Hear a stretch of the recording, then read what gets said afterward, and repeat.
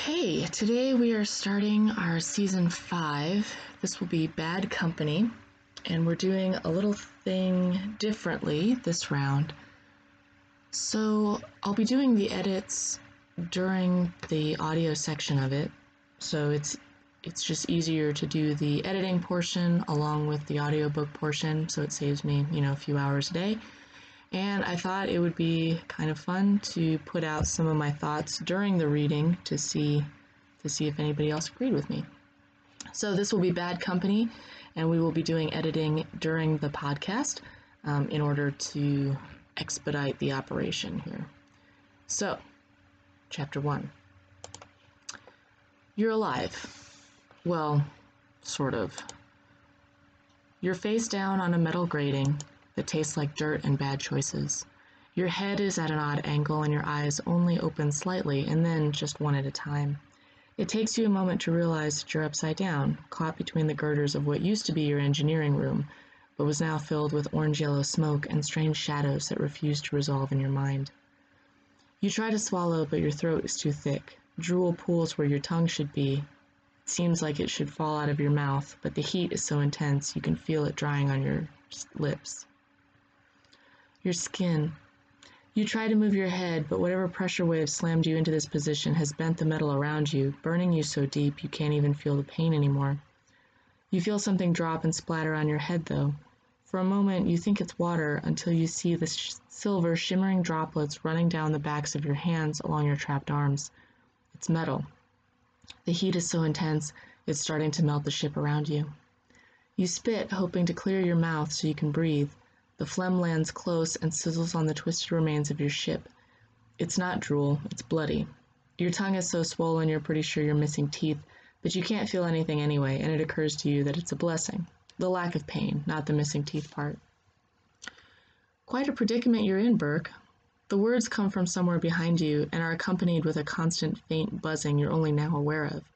You're pretty sure you have a ruptured eardrum or something broken, making the disembodied voice sound like that. It's too resonant, and it seems to come from everywhere at once. Definitely busted eardrums, you think. You can't open one of your eyes at all now. The right one is cemented shut, swollen maybe, or maybe it just fell out. Both seem likely at this point. There's a creak of metal as the voice moves around you. A face appears upside down in front of you. You can barely keep your one eye open, and the blood pooling in your head is making it hard to stay conscious. Hoo-wee, you look like shit. Explosion really did a number on you, huh? Good thing your Hoshi is here for you. Eat shit and die, you managed to grind out. Oh, don't be like that. Hoshi flips around the metal girder so he can look you in the face. His handsome features are still smooth. He's not even sweating in the molten metal heat. It's not my fault that you have all this lovely tracking software and this charming AI and not enough brains to keep it to yourself. What was I supposed to do, just lie there and not take advantage of you? Yes, you say, trying to ignore his scent, the way it triggers something in you and makes you remember him naked, charming, and lovely from last night. Die. He clucks his tongue at you and brushes fingers over your abused flesh. Oh, Burke, you already said that one. Now I am sorry, Poppet, I really am. He looks around at the shifting heat and shadows in the burned-out engine room. And sorry about your ship. If you had just handed it over like I'd ask, I wouldn't have had to put a hole in you like this. You try to spit bloody phlegm at him, but your mouth is dry and your tongue is too swollen anyway. You give up, closing your eyes and relaxing into the nice, floaty feeling of death you can feel trying to wrap you up. It'd be a relief.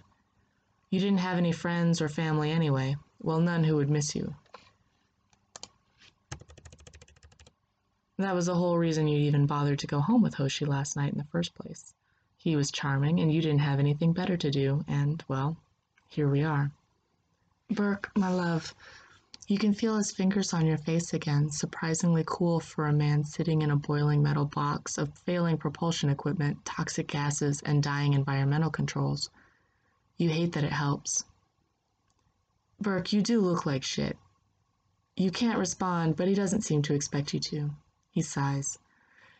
I could get you out of this, help you out. I'm really all about helping people, you understand.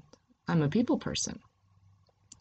Those words make a small hiss of breath come out of your mouth through the red haze that has descended over your brain. He seems to take it in the spirit that you offer.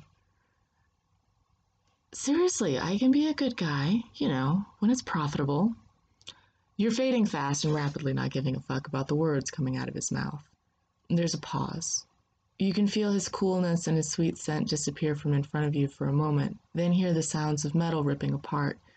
2 more explosions slam around you in pulsating waves of heat and pressure, but you're blind and safe and cushioned on something soft and nothing touches you.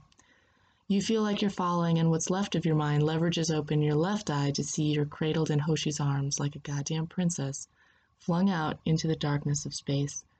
The crinkled, shattered remnants of your ship rapidly disappearing into what can only be a black hole. Hoshi sees you're awake and looks down at you with genuine fondness, or at least what you think might be affection, and smiles at you. You can see his teeth are filed to sharp points. How did you not notice that before, you think?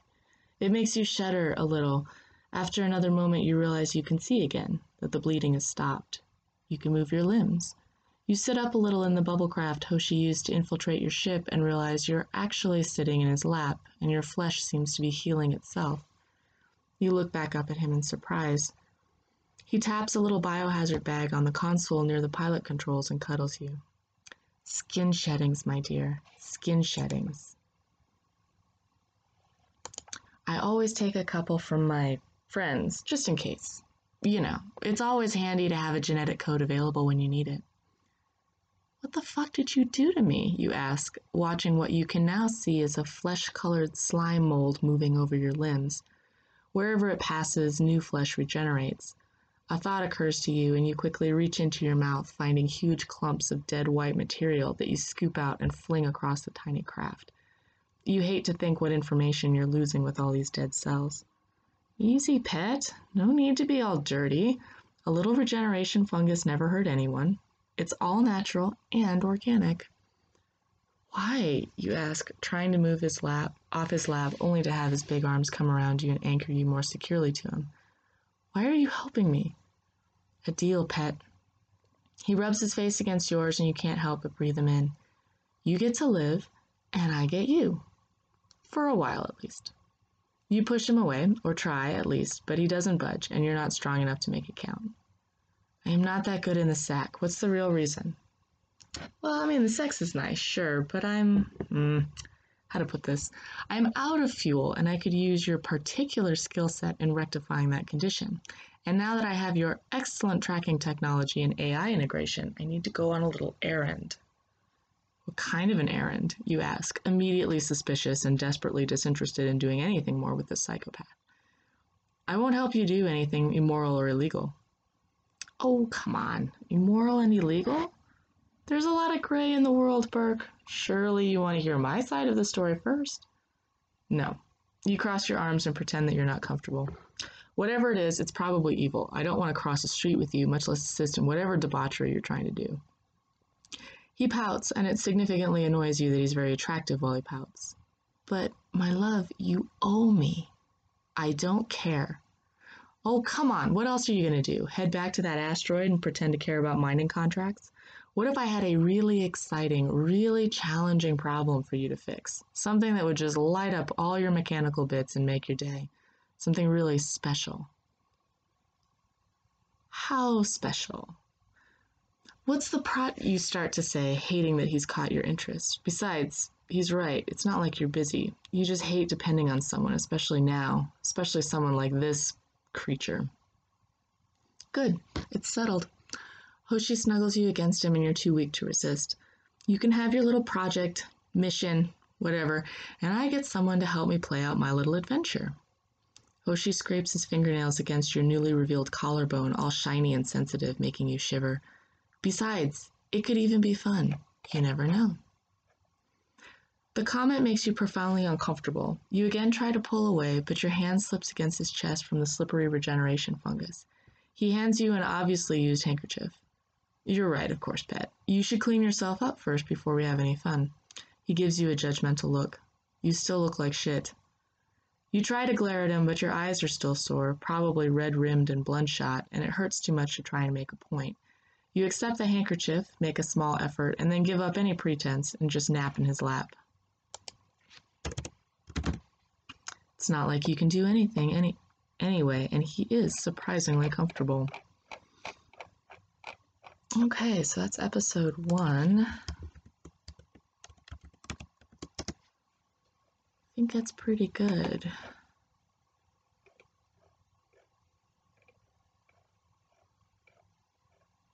Yeah, no major complaints with that one. Episode 2. You wake up in a cargo hold, kind of, more like a stomach. The bioship around you moves and bends in organic ways that make you nervous. It's why you specifically built a purely or inorganic ship to fly in. All those living juices and noises bother you, especially the ones coming from this room. It sort of gurgles. The gurgling woke you up. You're dressed in loose white spacer clothing, comfortable wide-legged trousers tied with a string, soft kimono-style top that doesn't impede your implants or rub against your healing organic matrix.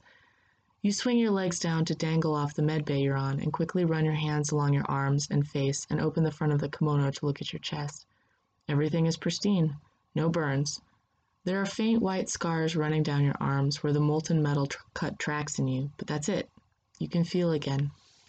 Tiny pinpricks of what could be healing scabs in your new skin prickle in the cool air flooding from somewhere above you.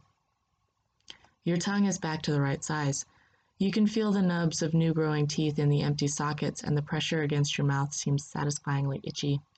Your fingernails are black and look like they're about to fall off, but you seem mostly to be together. Shame about all that information, you think, mourning for your old cells.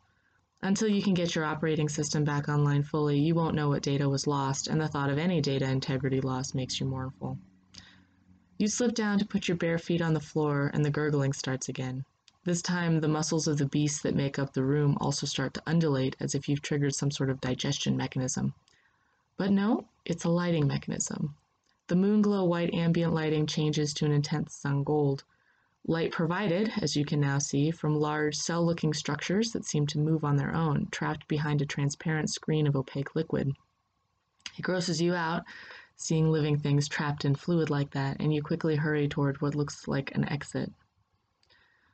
There are no proper doors here, just a circular contracted muscle of an exit blocking your way until you're a meter or so in front of it, and then you can see a flash of white light along the milky white cartilage-like floor spasm toward the exit and open. It's just slightly too small for you, and you feel a moment of pity for anyone tall who has to live in this ship. It leads to a T-junction. To your left, the cartilage swoops upwards in a gentle ramp towards more sun-gold light, culminating in a metal scaffolding that has things growing along it. You can see them moving from here. Vines maybe, or snakes, or something worse. You can't trust anything in a biological ship. Fucking unreliable monstrosities, you think, with a moment of pining for your own clean, dead, mechanical ship that Hoshi blew up. Rather, imploded for you. Bastard. To your right, moon's soft white light seems to spiral deeper into the depths of the creature ship. There are thick cords of muscle along this side of the corridor bordering the metal scaffold that the cartilage has grown on. You can see contractions happening just beyond the first curve of the corridor, and some deep vibration seems to pulse from that direction. You turn left, towards what you think is the control room of this monster. And you're right. It's a short walk, just a few meters before you can see bands of white matter and bone replacing the metal scaffolding. What you thought were vines or snakes were actually neurons, dendrites, pale and ghostly, reaching for each other and sparking back and forth, building and rebuilding connections as the control center sends commands. You can see electrical arcs leap from the dendrites, and several skitter down the metal bone skeletons surrounding the cartilage walkway, down towards the gravelly pulsing you heard before. It's disconcerting to see another creature's spine, and you quickly look down and try not to think about it too hard. There is a bony protrusion with feather-thin, rib-like structures separating the control room from this corridor, making you push past them to get into the control room.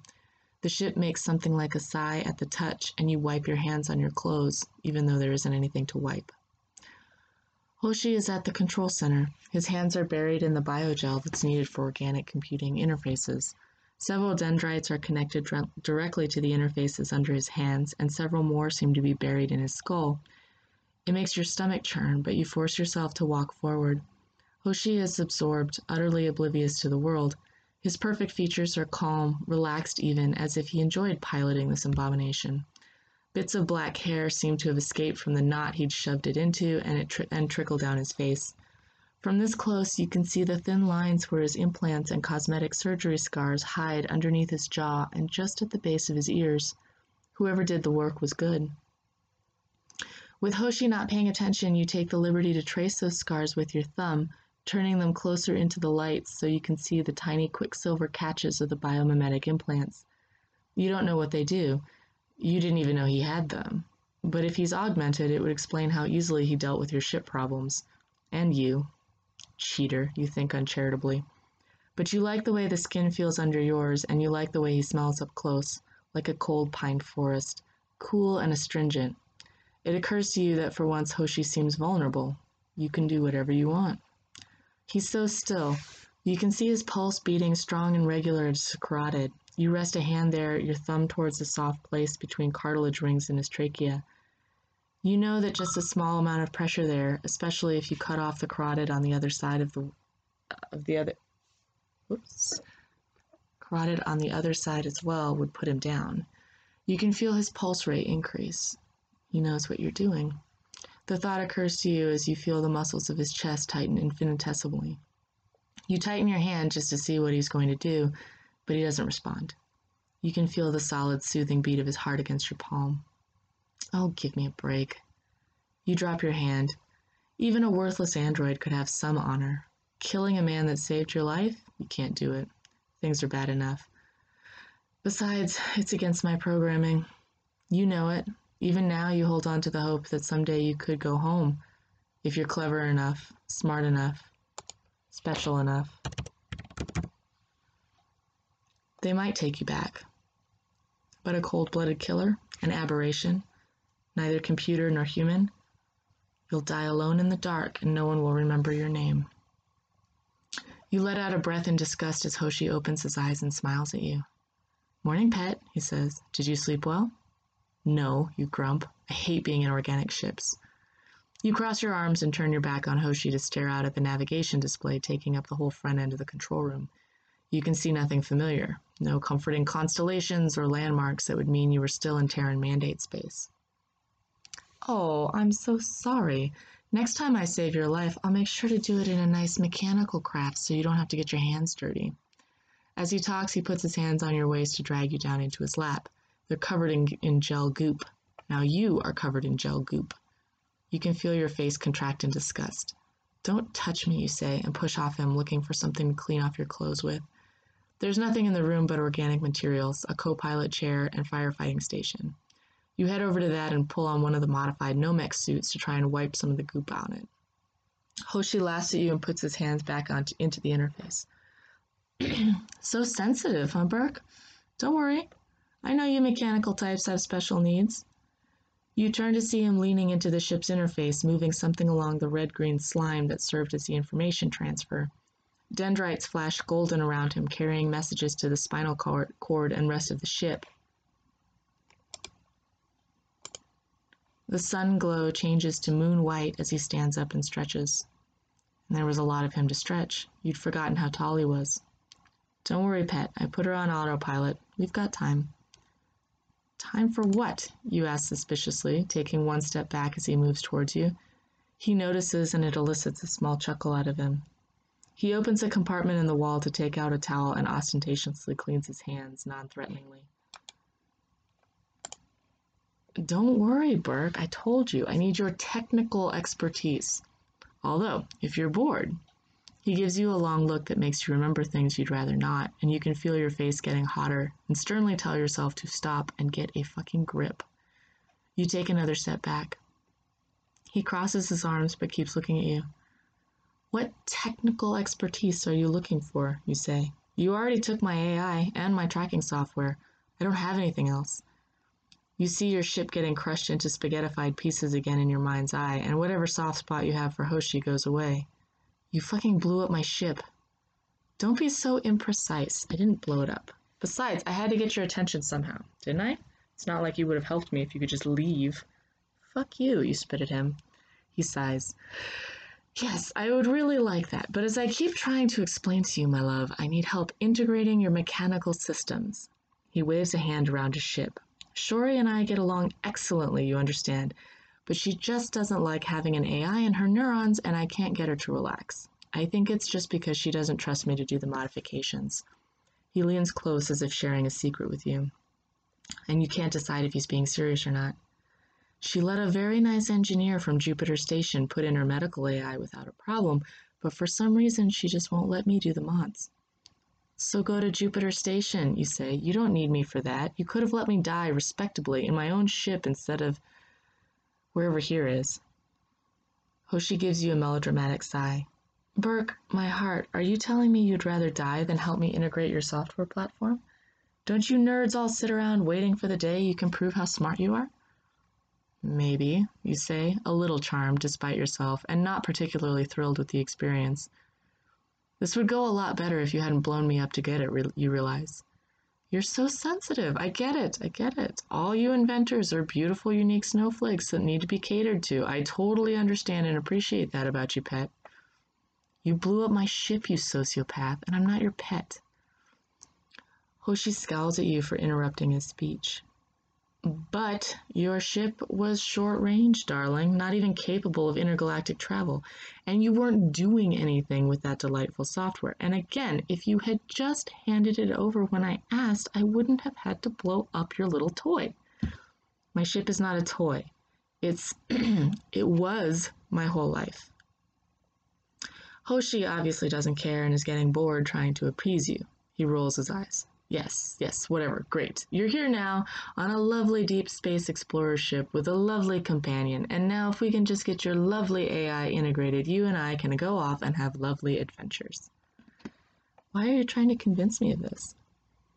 Hoshi drops the conciliatory act and is obviously frustrated with you. No more flirty looks and no more suave diplomat. Burke, I saved your life to do this thing. You do it, your debt is paid, and you can go back to doing dirty shit jobs for that piss hole you call a planet. I don't care. I'll drop you off myself. If you want to chain yourself to those people as some kind of intellectual slave, that's your business. He comes up to you, very close, to fist one hand in your kimono. I'm not worried about your pathetic life choices. I'm worried about mine. And I have a very important date to keep in the middle of the biggest fucking galaxy our piddly little scouts have managed to find, and your AI is the only running technology that can get me there. So, buck up, princess, and get the thing working and we'll both be happy. Otherwise, I can throw you out of Shori's asshole right now and let you float in the wind like the goddamn puritanical prick that you seem to want to be.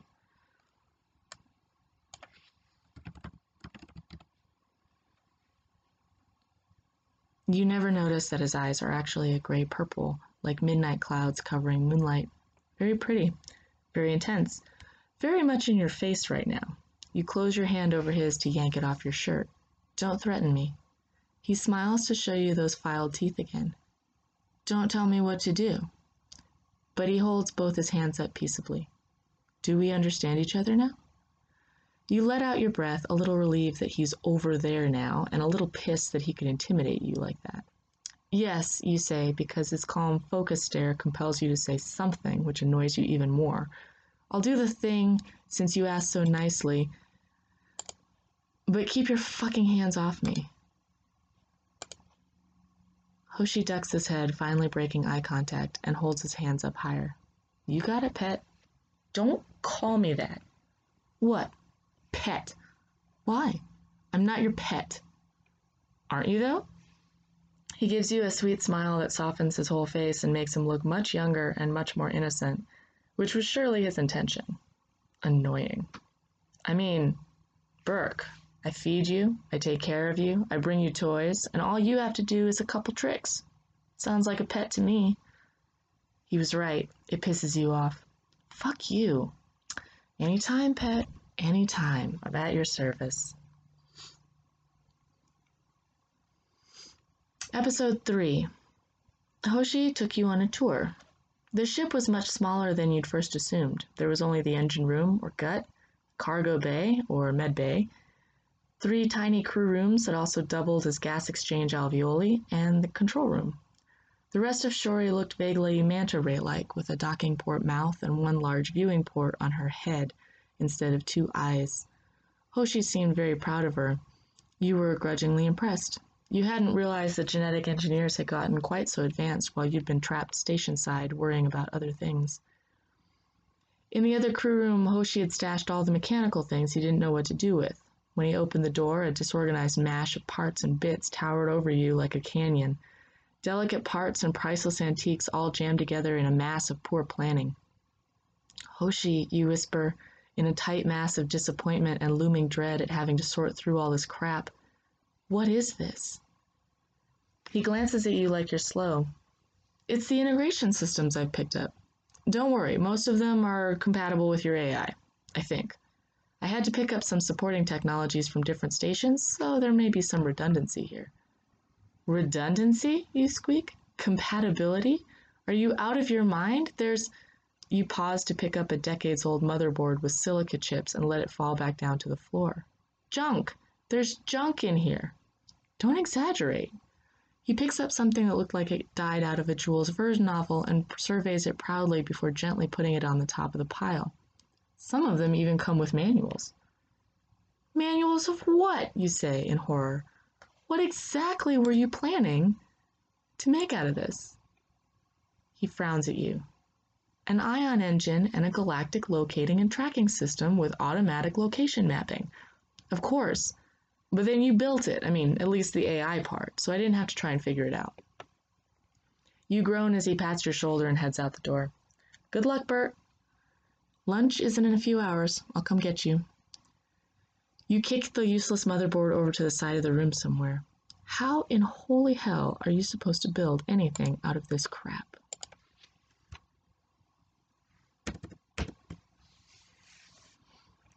Several hours later, you emerge covered in grease, toxic metals from bygone eras, and a thin patina of dust to join Hoshi at the tiny kitchen in the control room. The fire station folds back into the wall, revealing a small sink and matter converter. Hoshi flexes a skin covering in the floor to fold it into 2 chairs and a small table and hands you something white, almost liquid, and semi-lumpy. You take the mug with distaste and give him a pathetic look. I know, love, I know. He sighs deeply and puts his feet up on part of the sink. Kinda makes you nostalgic for the Astra stations, doesn't it? Even if the food was shite, at least you could get some decent alcohol there. He pauses and then pulls the mug slowly away from his face as if remembering something. But you don't drink, right, Burke? No, you mumble and stick your face in your nutritional supplement, hoping he'll forget. Come on, pet, what were you doing in that asteroid mine? Someone like you, a nerd of first caliber. Slumming with a bunch of miners. You have a secret, don't you? He leans his chin on his hand to consider you, and you very carefully don't make eye contact. You were on that station too, and I don't see a drill rig in Shori, you say, hoping to distract him. It doesn't work. I can't get long-range fuel systems to work, so I have to refill the old-fashioned way every few light years, he says dismissively. Hence, I need a non-biopropulsion method. But you already know that. Why were you there?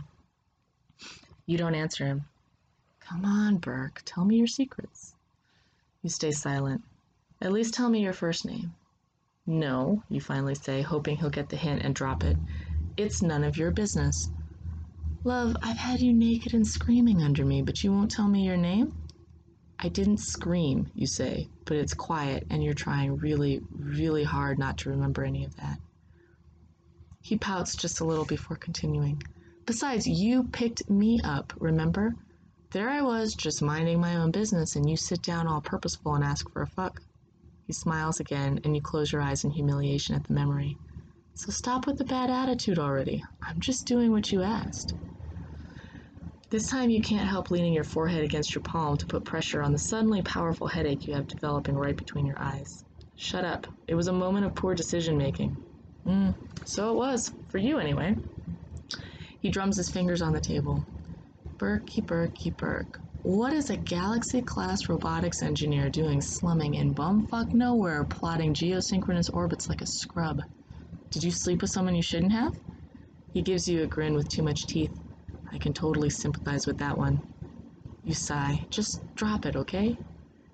He purses his lips and puts a finger to them, considering. No, not your style, huh, pet? You picked me because I was throwaway. Easy. Wouldn't mean anything and would be gone in a day. Has to be something with your work, right, pet?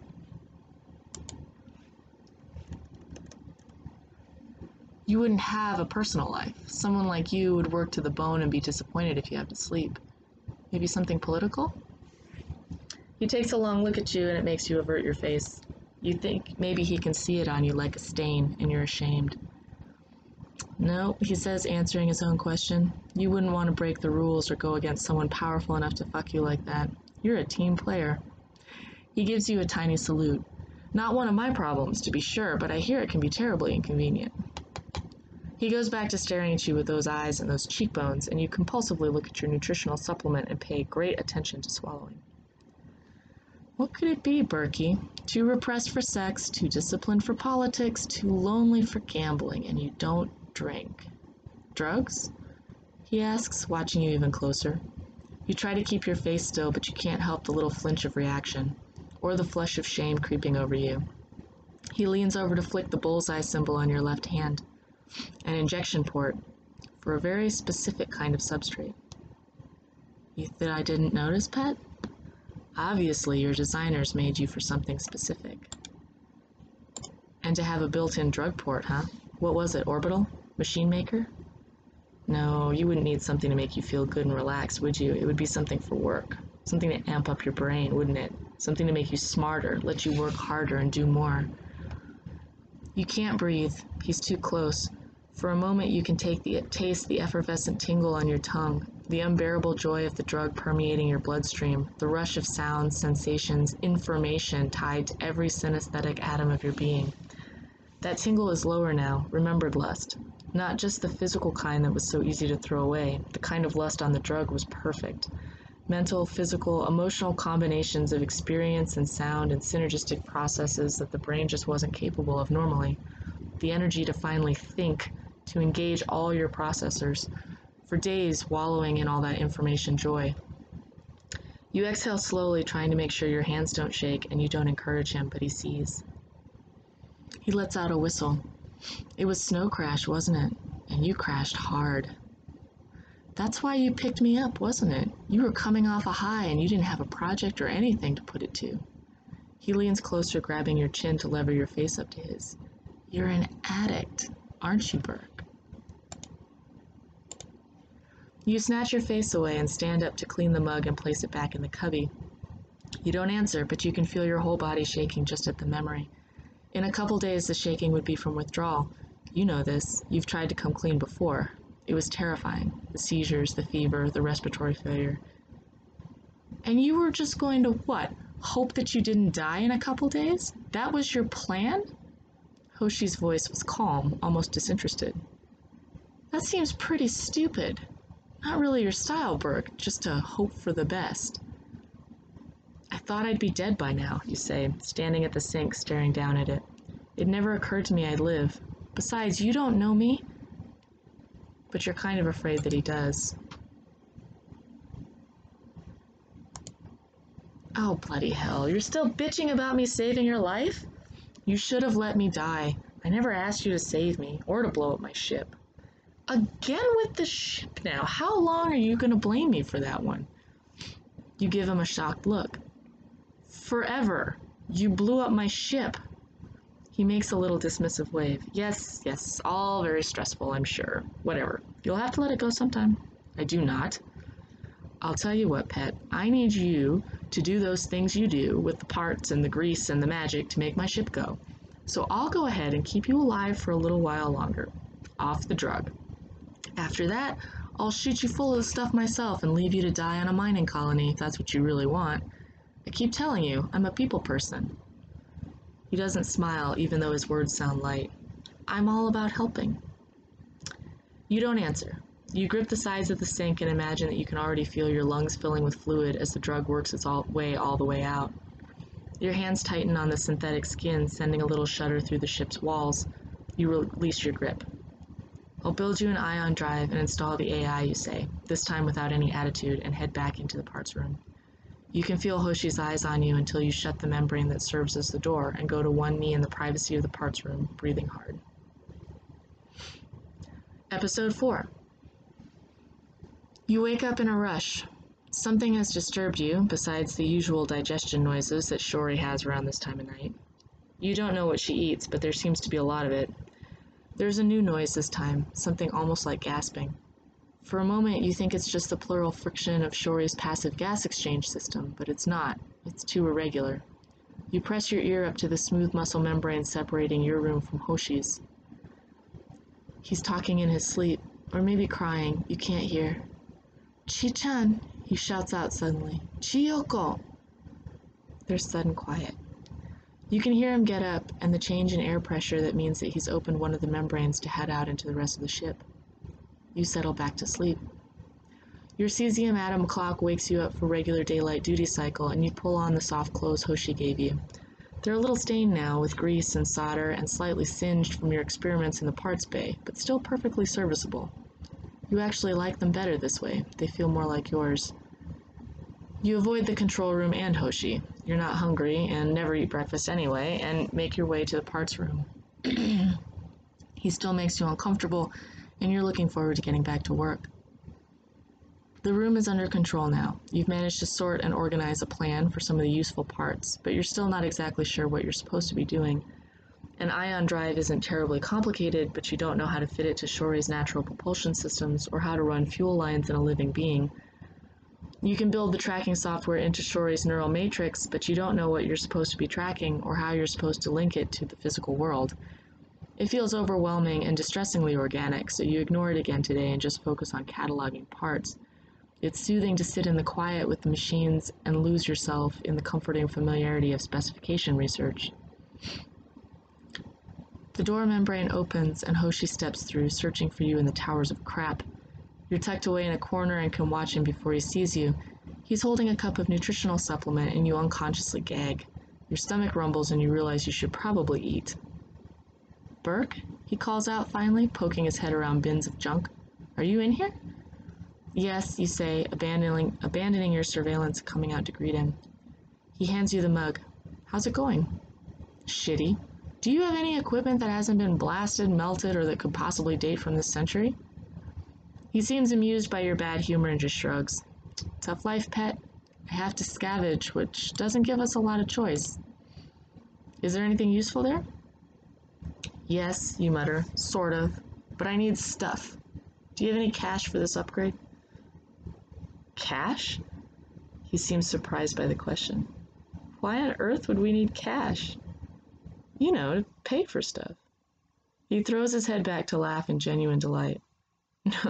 No, my dear, I don't have any cash."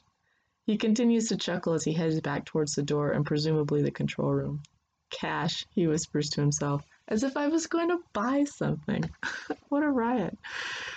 "How are you going to get the other equipment then?" you ask, following him. "I mean, I'm good, but there's just no way." "Make a list, pet, and we'll find a nice place to sit down."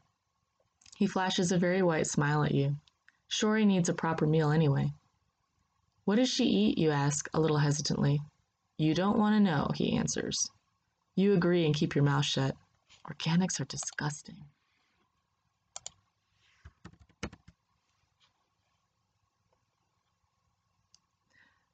There's a high-pitched whine as the docking port connects to Shori and the skeletal muscles around the base shiver in reaction. A different color fluid than usual floods the area behind translucent cartilage that keeps Shori's insides from getting all over you. It's disgusting, and you quickly focus on the now open corridor leading into the new space station.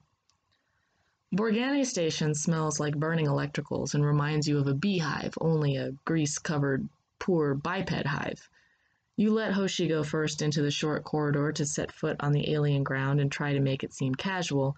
He has your number, though, and gives you a sweet smile as he shoves you out in front of him instead. "There you go, Burke. Out and about. You need to make some friends anyway." The shove lands you in front of a giant man thing with a face pockmarked by weapon scars. You take a couple shuffling steps back, but the big man doesn't really notice you.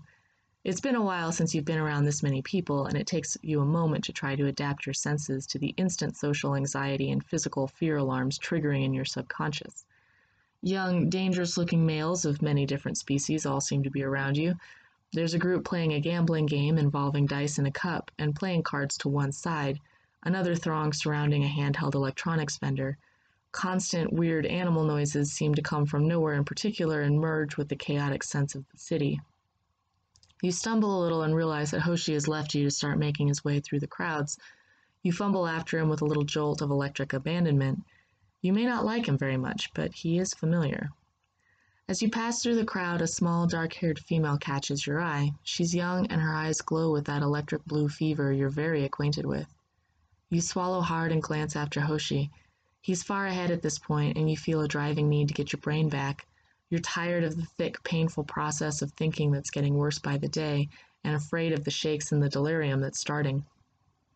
Her eyes meet yours through the mass of organics, and you force your way over to her. You don't know how to begin, but you reach out to touch her arm as she shrinks back.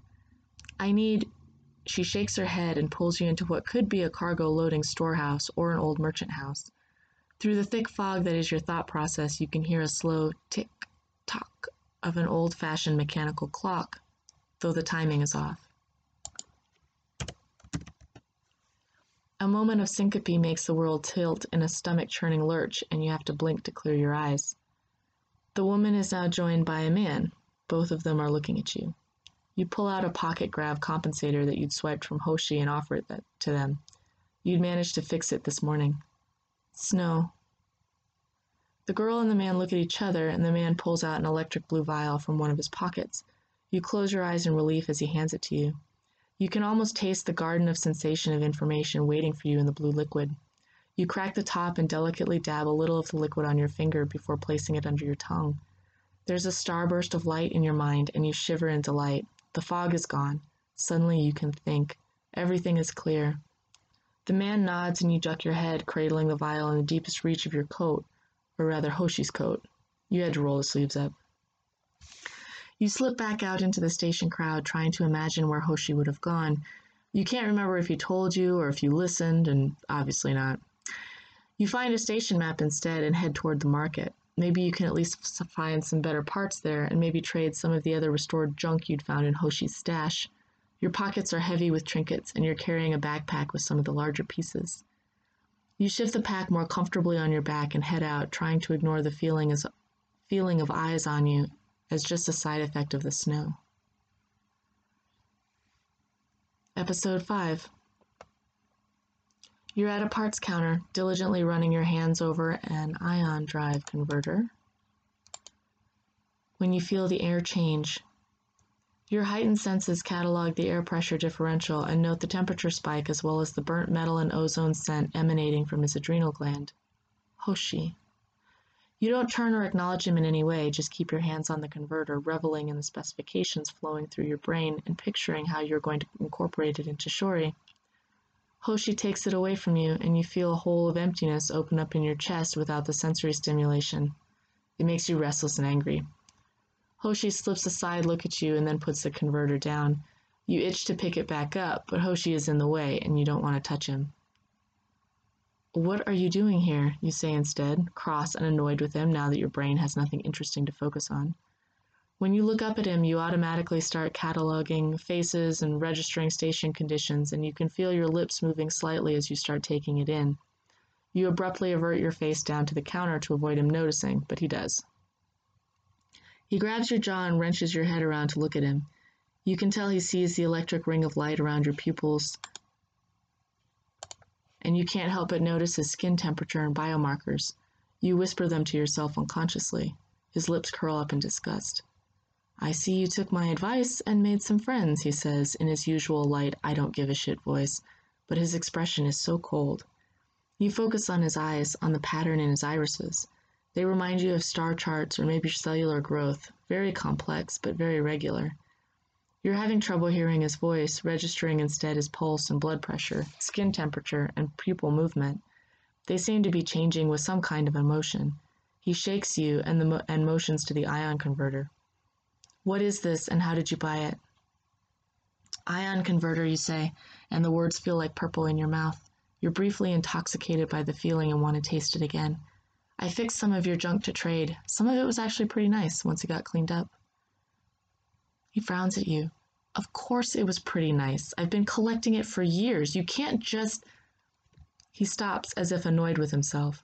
I leave you alone for 10 minutes and you've already hawked all my stuff and gotten high. I'm not high, you say compulsively, but the lies taste like orange blossoms and you sigh a little in response. He drops your face and surveys the items you've bought as if resigned. Well, fuck it, no help for it now. You should have trusted me a little. I had a plan. Why would I trust you? You can see these words slip out of your mouth like blue smoke. They swirl around Hoshi in patterns that mimic his irises. You're the devil. So I am. He glances around briefly and then takes your elbow. Get your stuff, we're leaving. Where's the rest of it? You're briefly confused, not thinking he would know how much his treasures are worth, but mentally shrugging. The vendor has a servo transporting the big stuff to Shori this afternoon.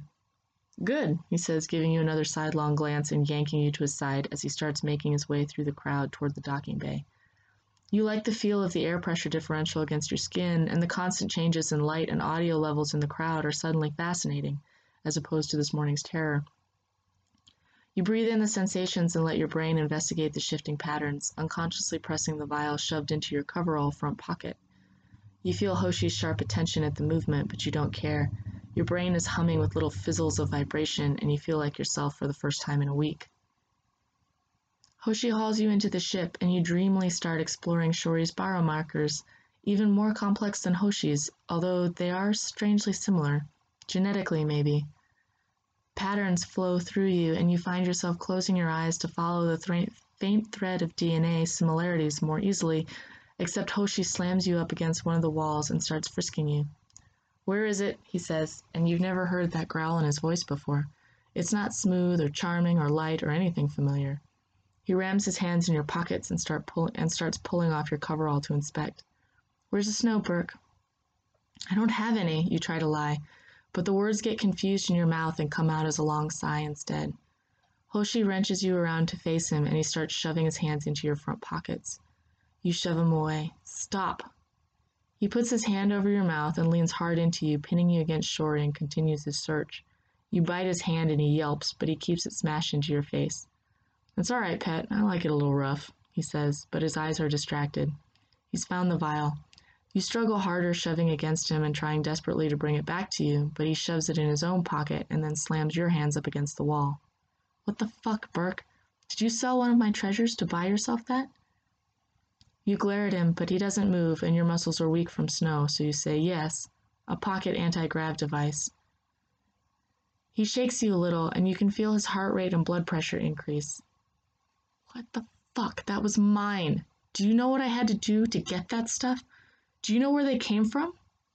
He was hissing now, and you could feel spittle striking your face. You can see the thin scars from his biomodifications or whatever they are, and you can feel his whole body shoving you in the wall. No, you managed to say, but you owe me. You blew up my ship. Fuck your ship, he says. We had a deal. I thought you were going to come clean, Burke. I told you I would help you. There is no drug use allowed on Shori. None. Zero. Zip. Especially not this garbage. But I need it, you say. You're starting to breathe heavily. The fog will be back soon. The cold, miasmatic fog stopping you from thinking, stopping you from building, stopping you from being right, stopping you from seeing how everything fits together. You're afraid that you're not smart enough without it, that you can't fix Hoshi's ship without it. I need it, you repeat softly, to help you. I can't do the repairs without a little help. Yes, you can, Kaz. You start a little at your first name, and Hoshi smirks at you. What, you think I wouldn't find out who you are? You're top-notch, according to all the citizen records I could find. Why do you think I wanted you so badly, Kaz Birkentheel, former head of research and development for Thiel Industries? Did you honestly think I didn't know? The words hit you like a sledgehammer, and you feel a violent black hole rise up in your gut. No one was supposed to know. The shame and sense of failure you always manage to keep stuff below the surface start rising up with your real name, and you swallow hard. "That's not me," you manage to grind out of your swollen vocal cords. "I don't know what you're talking about." But you hate the lie as much as the fact that you're too shitty a liar to make it work. Hoshi pulls out the vial of electric blue liquid again and shakes it in front of you. You can't help but track it with your eyes, and you're sure that Hoshi sees the hunger in your expression. Without breaking eye contact with you, you see the skin around his hand holding the vial ripple and change.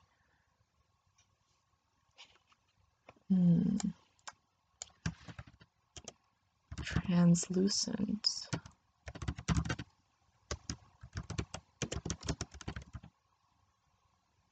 Larger by 10%, your beautiful broken mind registers. With a savage gesture, he crushes the vial in his palm, letting the volatile mixture spill and evaporate within seconds. You cry out, reaching for the faint wisps of blue atoms disappearing into nothingness and battering against Hoshi's restraint. "I need it," you scream at him. "Don't do this." Hoshi slams you back into the wall twice, 2 staccato impacts that startle you enough to stop your screaming, and clamps his lips on yours. You can feel sharp teeth and violence from him. You bite him back hard enough to draw blood, and he rears his head back. His eyes are wide, pulse racing, and you can see odd tremors racing through his skin as if some tiny filament creature was sprinting all over his body at the speed of light. Faint luminescence seems to follow his blood vessels, and you can feel his temperature spike. But it's over in a flash. You would never have noticed it if you hadn't been doped. You blink at him in surprise, and he can tell you noted it. He lets you go and takes a step back. "No drugs in my ship, especially that one," he says again, back to his light, easy charm.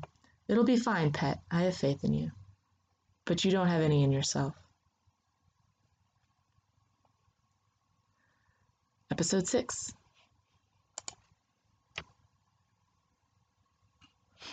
You wake up in Hoshi's parts room, face down and sweaty on a pile of the crap you'd been fixing all last night. Your cesium watch tells you it's the next day, mid-duty cycle. Your brain feels heavy and dull.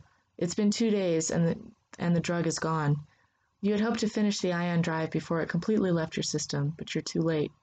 Now your head hurts, your whole body feels like someone was beating with a sledgehammer, and you can barely breathe. You stagger into the control room and start tugging on various interface parts to find the matter converter and nutritional supplements.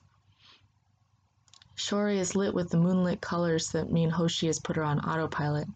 She feels cool and empty. He's not here. You manage to find something that looks like a nutritional supplement rammed behind 6 or 7 folding cabinets that seem to be joined together by a skin-like membrane and shaped like an origami crane.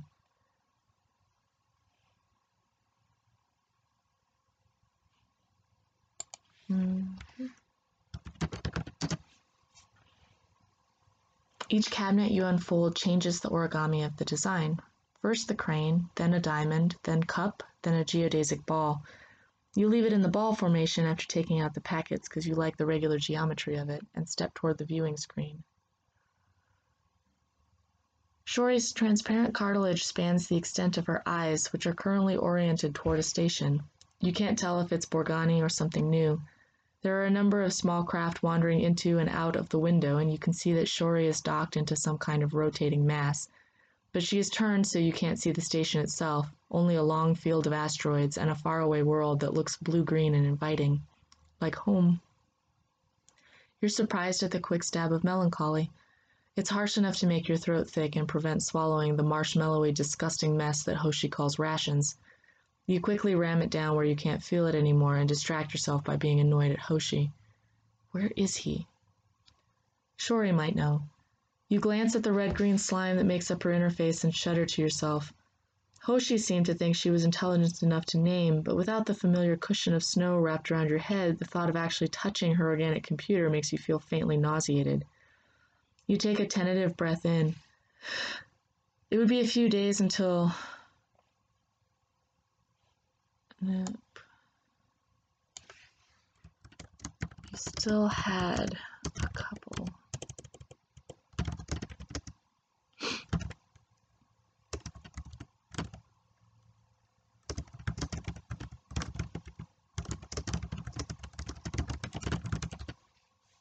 You still had a day or so until the withdrawal set in completely. You could probably finish the ion drive before the crash killed you. If I'm lucky, you think, taking another mouthful of nutritional supplement and trying to swallow before tasting it. Wouldn't that make all of this so much easier if I could just go to sleep and never wake up? Drown in my own lungs and let my brain liquefy? You pause for a moment, letting that thought curl up inside you before letting it go. Hoshi would lose his shit and bring me back just to kill me, you think. Have to admire his commitment. You put your mug down and screw up your face to slip your fingers into the organic matrix that connects to Shori. There's a sharp effervescence in your head, like you'd just taken a shot of snow, but instead of giving you a waterfall of information, this electricity is calm, focused, and distinctly flavored.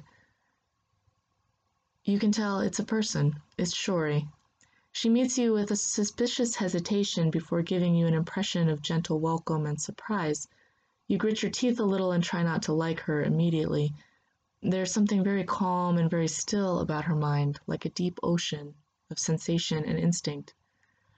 You try to picture Hoshi in your mind, understanding intuitively that she preferred not to use words, just emotions and images. There's a moment of quiet before you feel a flood of compassion and a little pride that startles you. You try to withdraw from the link, but Shori's mental grip tightens around you before she releases the pressure. You get the feeling she is giving you her equivalent of a pat on the head, an apology. Again, you clumsily try and form an image of Hoshi in your mind. You're anxious, lonely, and afraid without him around. Those emotions waft up from somewhere you don't recognize, and you realize Shori is pulling them out of some dark subconscious place in your brain. You quickly try to shove them back in and away from her. She lets you, with an almost resigned mental sigh, and shows you an image of Hoshi on an unfamiliar station. In your mind's eye, she gives you a fluid map of life signs superimposed on the station's walls. Zack Station, she tells you. You can feel she's feeding and resting and that Hoshi has gone for resupply somewhere that feels like a factory on the station. You focus on remembering the layout and the feel of the factory so you can find it later, and then gently withdraw from the mental connection. As you open your eyes, you flex your jaw a couple times. The interface makes your teeth feel numb, and your hands are glowing a disturbing white gold. You compulsively wipe them on your coveralls. The goo makes you feel vulnerable and exposed, even if Shori isn't occupying your head.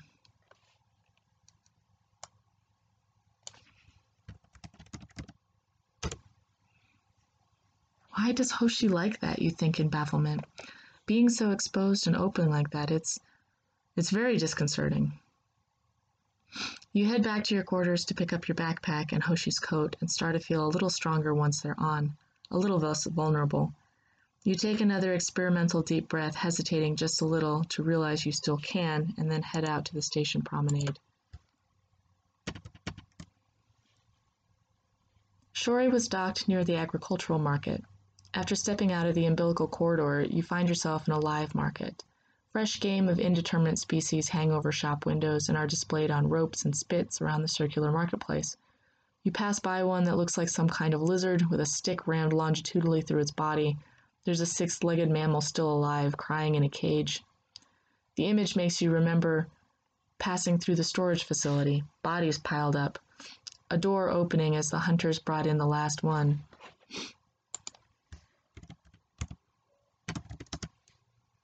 You can smell death, even though it's refrigerated and cold enough to keep the flesh fresh, and it makes something in your chest wither and die. Caleb, the genetic engineer you've been working with, tugs you towards the side of the room. He seems excited. You swallow and wish you could escape, but you follow him. You don't have a choice. Or at least that's what you tell yourself. Here, he says, drawing back the biofilm to reveal an older female. Look at this one. Her metastatic readings are just off the charts. She'll be a perfect donor for the trial. You slam that memory away with all the other ones that remind you of corporate secrets and ambition, and keep your eyes straight in front of you to avoid seeing any other helpless organics about to die. You can't handle that shit right now. You feel very small and alone. A couple males look you up and down before discounting you. You think you can hear mocking snickers from somewhere around you, but you keep your eyes down and focus on putting your feet firmly on the floor. as if by not seeing them they won't see you. Someone grabs your shoulders, feeling you up brutally, and asks if you're for sale, only superficially joking. He laughs when you shake him off and start to run towards the interior of the station. You feel a moment of regret that you're not bigger and stronger, or at least better armed. Maybe Hoshi has some weapons somewhere? I've never seen him use any, but if we're going to be at places like this with any frequency, I want something stabby at least. The crowds got better towards the more technical markets. You pause a moment to try and orient yourself to where you are versus the factory area Shori showed you, and head down one of the twisty corridors toward the very heart of the small station. It's disturbingly empty, and much darker than a station level should be. You start gnawing on your lip and regretting following Hoshi here. What is he doing in a place like this? There's a half-naked young female of some type lounging on one of the plastic totes in front of you. She gives you an apathetic look and opens her legs. You avert your eyes and keep walking, trying to picture where Hoshi would be. You can hear the harsh buzz of a photon blade firing up, a bunch of shouting, someone screaming in pain. You start to run to where you're hoping is Hoshi's factory, fling open a door, and then slam it shut. The building sounds like it's decomposing. HVAC systems rumble and crunch, stopping and starting as if the belt drives had long ago been stripped and no one repaired it. Water pipes and recycling conduit lay smashed and broken around you with the absent drip of leaking septic waste. Emergency lighting flickers on and off, making odd green and black shadows in the hall. Oh, you realize, we're in the utility level. It does comfort you slightly to be around this many machines that you can fix. You open a lighting panel to see a number of junctions rotted out and molded over with something black and disgusting. You make a few small adjustments and test the light switch to see the corridor you're in light up from sickly green to comforting yellow gold. The dripping water stops as well. You replace the cover and wipe your hands on Hoshi's coat, hoping it's not contagious and that he can clean it. You walk deeper into the building. After a moment or two, you can hear voices echoing in the processing plant. One of them sounds light, relaxed, familiar. You breathe out a little in relief and head towards the sounds. The corridor ends in a large room with several tanks and a feedstock tote supporting what looks like a water treatment system. The middle of the room is open, however, and you can see a large man, older, from the back. He's leaning on what looks like chemical storage boxes and a rough blanket underneath them. He seems utterly focused on something happening in front of him. You change your angle so you can see around him. Hoshi, a topless Hoshi, is on his knees in front of the man, licking him. Hoshi's tongue is long, whip-like.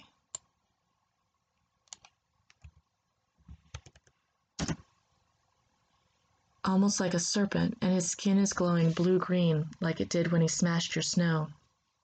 His eyes are closed, and he seems to be concentrating intently on servicing the man in front of him. You have a moment of profound, agonizing jealousy and disgust seeing Hoshi on his knees until you realize it doesn't seem to be sexual. After shaking off the feeling, you realize Hoshi is actually licking the man's leg, a leg that is grossly abnormal and broken. Shriveled skin and shattered bones seem to have healed wrong and have deformed what should have been whole flesh. As Hoshi licks it, you can see the deformity register on Hoshi's leg, as if the contact transferred it to him from the other man. Even as it does, Hoshi's whole body shakes and his skin ripples as if he's in excruciating pain. The other man's face clears as if he's finally not in pain, and you say, "What the fuck are you doing?" Hoshi opens his eyes to look at you briefly, and you see electric purple irises for a moment before he slams them shut and shivers in helpless agony on the floor. The man he helped looks at you in surprise and then back down at Hoshi. "This isn't what it looks like," he says. "What does it look like?" you say, caustically, as you move to Hoshi's body and try to wrap the blanket around him as he seizes. You're not sure what good it'll do for him, but you feel like you have to do something. The man shrugs. "Never mind. Here." He drops a card towards you and then stands up experimentally, bouncing a little on his newly restored leg. "Hoshi and I had a deal, and I'm good for it." He lets out a sigh of sheer relief and pleasure.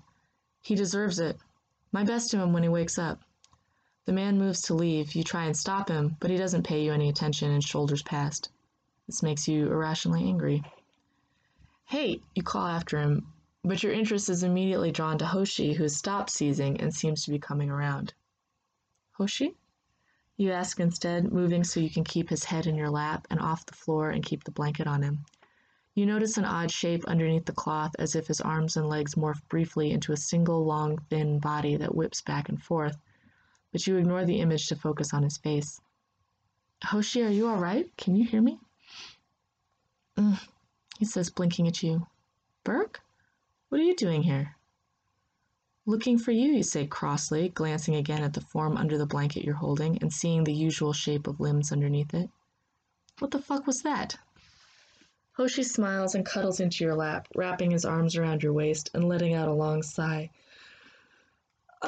Work, pet. Did Simon leave the card? You pick it up so you can show it to a Hoshi without the other man having to move his head. He cracks an eye to glance at it. Good, he says, closing his eye again, snuggling in closer to you. I've never gotten to be held afterwards before. This is nice. You slap his shoulder. Hey, you, explain. Just give me a minute. His voice seems frayed and tired, and you feel yourself soften just a little and stroke his hair. It's black and silky, and you can feel him relax into the kindness, and you hate that it matters to you. But you keep up the small gesture until his breathing settles, and it soothes you too. I knew you had a soft spot, Burke, he says after a moment. Several, in fact. Shut up, you say, blushing a little, and then remembering that snake tongue you saw. You didn't remember him using that thing on you, and it makes you nervous. What was that, you say? What are you? He sighs and leans up on his hands. His face is suddenly very close. He brushes his cheek against yours, pausing for a moment as if waiting for something, and then gives up to start pulling on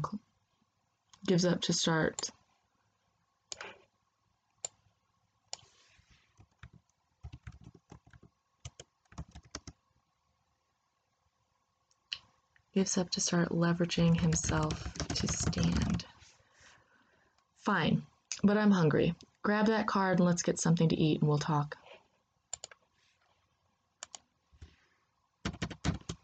Hoshi leads you into a pub of some kind, thankfully a few levels away from the utility area, and waves over the waiter. You don't order anything, just keep your eyes on Hoshi, waiting. He scowls at you in exasperation, orders you a drink. You feel your eyebrows go up. You'll need it, he explains, slightly sheepishly. Look, Burke, you have to know I'm a little different. You don't say, you quip dryly and wait until the waiter drops off your drink. And here I thought all the boys had snake tongues. And not to burst your bubble here, Captain Obvious, but not a lot of people can just remake flesh like that instantly, without any tools or anything. It's a pretty neat trick you got there. Hoshi coughs a little and you can see him flush slightly. Yeah, about that. I mean, you interrupt. The only people I know of who can do that are the Sunyata, but they're all... You feel your eyes go wide and your heart rate spike. No, absolutely not. You lean to get a better look at him, noting one more time the biomimetic implant scars around his hairline, his jaw, the unusual placement, the unusual size, incredibly delicate. Which would make sense if the implants weren't implants, but was actually a humanoid mask. You blink once and then again.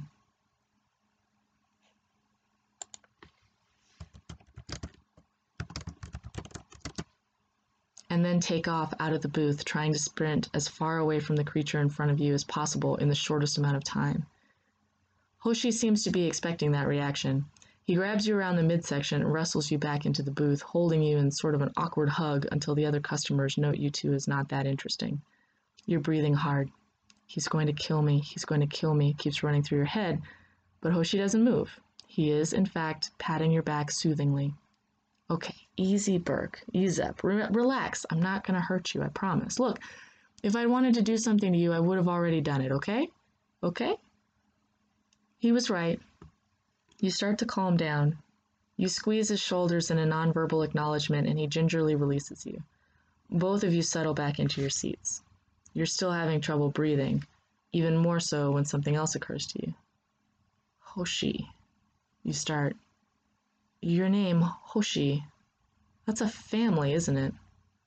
He nods. Oh, fuck me, you moan, covering your eyes and leaning hard on your elbows. That's a fucking lineage name. Do I even want to know what your house is? Fujian, he says, a little warily, as if he's hoping you won't recognize it.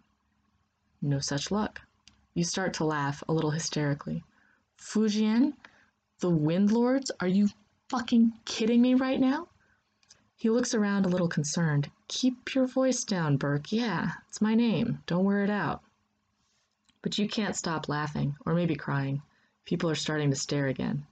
Burke, honey, you have to calm down just a little bit. Calm down? A fucking void dragon, one of the last in the whole fucking galaxy, one of the last of one of the most ancient races in the whole universe, a race I helped destroy, is sitting in front of me telling me to calm down. You start laughing again. My God, a sunyata, you're a goddamn sunyata. I deserve this. I deserve every bit of this. Well, yes, you do actually, Hoshi says, but just think, I'm offering you a chance at redemption, right? A small thing to help purify your soul, and you owe me. You stop laughing. He was right. You take another look at him. You haven't been this close to a sunyata in a long, long time, and definitely not one that was still alive. Whoever did your mods did a good job, you say, taking the liberty to run your fingers along the seams. He nuzzles into your palm appreciatively and you ignore it. They look just like normal implants, you say, hating that you have to clear your throat first, albeit in kind of a weird placement. Thank you, he says, covering your hand with his. My mother did them. Your mother? For some reason, you feel incredibly guilty. There's no way she was one of them, you try and comfort yourself. You pull your hand back. He nods. You start getting that clawing, familiar hole in your stomach. Hoshi, where are we going? Why am I building an ion drive? He sighs. Thiel Industries. I want you to meet my sister. Fuck, you think. Not again. Episode 7. I'm not going, you say one more time, as if this time Hoshi will pay attention to you. He does not, and you have to run a little to catch up as he opens the docking bay and strides towards the command center. There's no way. Are you listening to me? There's no way we can even find Thiel, much less break in, or whatever stupidity you're trying to do here. No response from Mr. Tall, dark, handsome, extinct species ahead of you. Hoshi, seriously. You pull a little on his coat and he stops, turning to you with a sigh. His eye roll irritates you significantly. You drop his coat and plant your hands on your hips. Don't give me that look, you say, scowling at him. You already know that Thiel is impossible to get to. That's their whole corporate security shtick. They have a level of secrecy unheard of by mere mortals. Yeah, because you helped build it for them. He's looking at you with turquoise blue irises that seem to ripple with electricity and stardust, and you briefly forget what you were arguing about. Stop it, you say, suddenly wise. Don't be an asshole. Hoshi smiles at you and slips a big hand around to cradle your neck. Stop what? Whatever psychic nonsense you're doing right now, no. Burke, my love, I am not doing any psychic nonsense. I have, in fact, specifically avoided psychic nonsense to save your precious sensibilities. And this specious argument that you are insisting on having right now is why I didn't want to tell you any of this. He leans closer to you and you inhale compulsively as he whispers into your ear. Why else would I need you in your tracking system? You're one of a kind, Cass. Stop it, you say again, but you flush hot and cold and you can't tell if it's nervous sweat or something else. Hoshi trails his fingers along your jaw, but straightens obediently and holds up his empty palms as he steps away from you. As you say, pet, but I don't do mind control. Anything you're feeling right now is all you. He turns back towards the command center with a smirk that makes you want to punch him. We have things to do, love, places to go, people to meet. You take a couple deep breaths and feel the cold steel pressure of snow withdrawal pushing behind your eyes as your heart hammers briefly. You tell yourself it's the snow anyway. What is your thing? You call after him when the sparks in your vision fade and you can use your muscles again. And why is your sister at Thiel? Is she even alive, you wonder? But you're careful not to say that out loud. No one likes knowing someone they love is probably dead. Hoshi settles himself into the pilot chair, and Shori lights up her pale, warm golden color of active interface as protein fibers spool out of the console to surround and link with Hoshi. He sighs a little as if the contact relaxes him and leans back into them. You shudder a little at the invasiveness of it and jump slightly as Hoshi's voice echoes both auditorily and emotionally as Shori adds tastes and flavors of his mental state directly into your brain. It makes you feel itchy and vaguely violated. I guess you could call me a physician, that creepy, resonant, almost Hoshi voice says, but the images you get from Shori are of impossible things. Magical healing, remaking flesh, laying on hands, curing diseases, creating living things from nothing. Shori. Holy shit, he made Shori. She's him. There's an amused chuckle as Hoshi hears your thoughts through the link and he winks at you.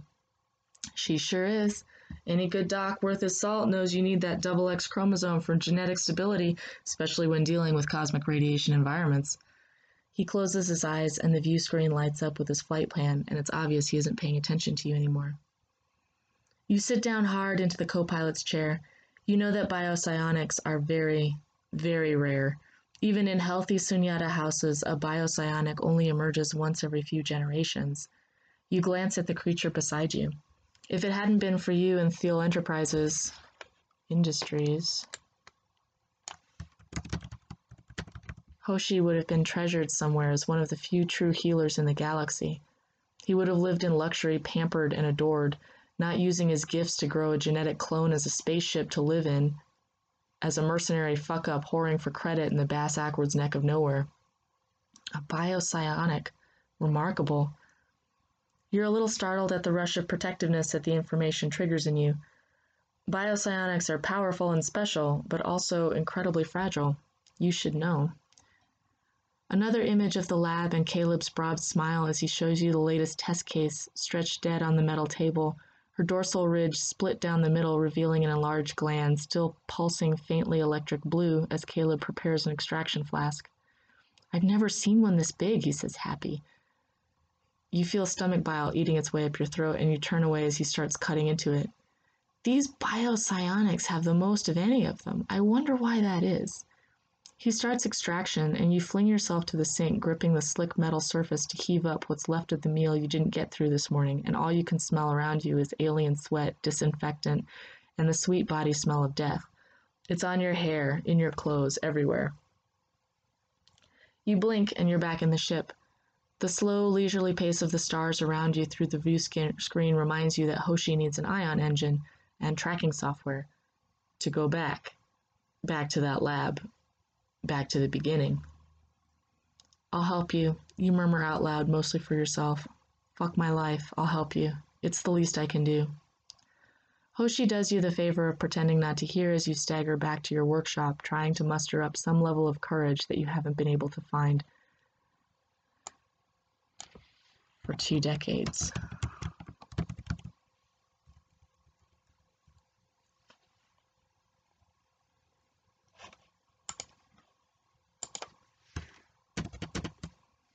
Burke! Burke! Jesus fucking Christ, you say, startled out of your reverie as a big hand slams against your desk right in the middle of your design schematics. Go away, Hoshi, you mutter antisocially. Some of us have work to do. Go play with one of your other friends. I haven't got any other friends. You're my one and only. Burke, it's been days since you've eaten or slept properly. Come out, take a break. Let me look at you. See if we can't keep you alive a little while longer. It makes you uncomfortable when Hoshi tries to take care of you. Even more so now, when you know what he can do, what he is, who he is. Go away, you say, surly and uncooperative, trying to ignore the gray film covering your vision, the coughing and the constant dizziness that now accompanies your movements. I'm fine. You're not? His eyes are deep blue today, almost black, you note, but only because he's shoved his face up uncomfortably close to yours. You need food and sleep and a chemical adjustment in your brain to stop that snow withdrawal that's fucking you up. I can help with all those things. Come out. No, you say, stubborn and a little guilty. Burke, honey, you can almost taste the exasperation in his voice. Will you just let me fucking help you for one tiny second? Just pretend that you're unconscious and let me fix you, and then you can go back to being the whole strong, silent type. You purposefully don't say anything, just glare at him and deliberately move his hand off your desk with a little flick. Without breaking eye contact, Hoshi puts his hand right back. I could shoot you again. That was the only way I could think to get your attention the last time. It seemed to be very effective. You hiss in frustration and a little embarrassment. Shut up. Go away. I told you I'd build the engine and integrate the AI, didn't I? I told you I'd help you find Theo, didn't I? Well, I'm doing the thing, so why don't you do us both a favor and get the fuck out of my workshop? God, Cass, you are so grumpy all the time. Why is that? Is all Hoshi says, tapping his pursed lips with a long finger. I was trying to be all respectful of consent and whatnot, but I think in this case you're just gonna have to deal.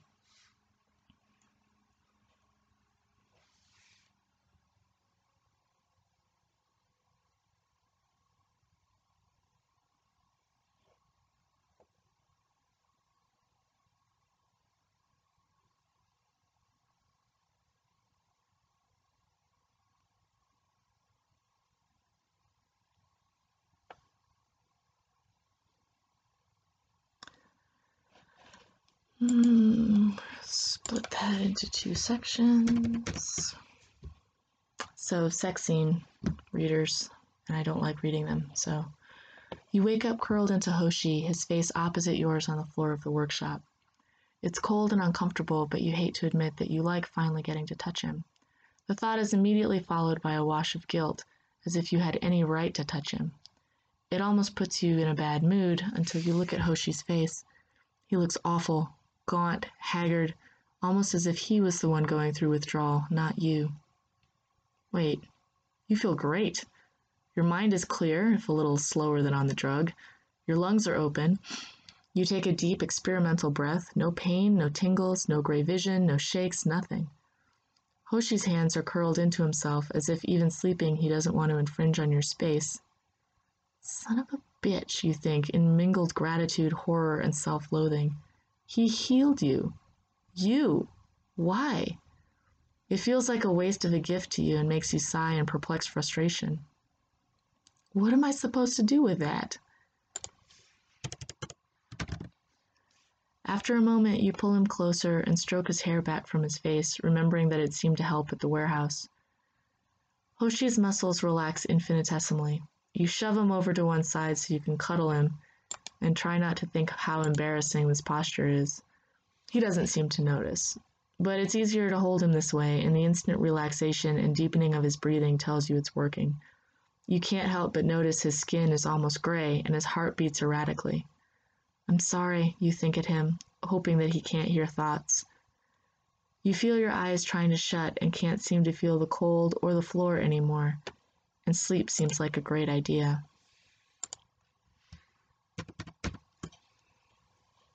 In what could have only been minutes later, you wake up again. This time you're tucked in Hoshi's bunk, the little spoon. That's redundant. And the big lug is hot breathing all over your right ear. You check the skin coloration on the arm wrapped around you, and it's a healthy pink golden brown. Just make that golden brown. You feel a part of your brain relax as you elbow Hoshi. Quit breathing on me.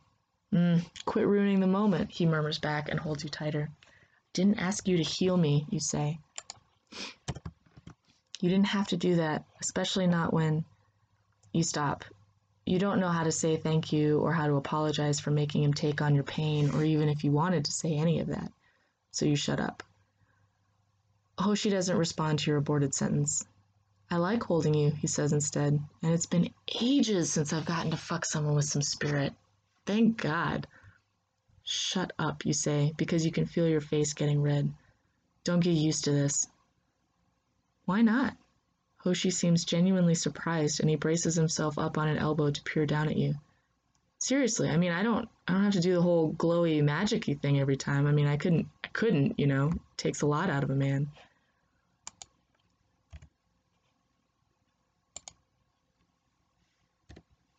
Though, he gives you a toothy smile. You're absolutely worth it. I'm just saying, I've only got a couple of those in me, and then I need a nap and a snack. You're miserably uncomfortable. With him being so close and so good or kind or vulnerable or whatever, you don't do relationships.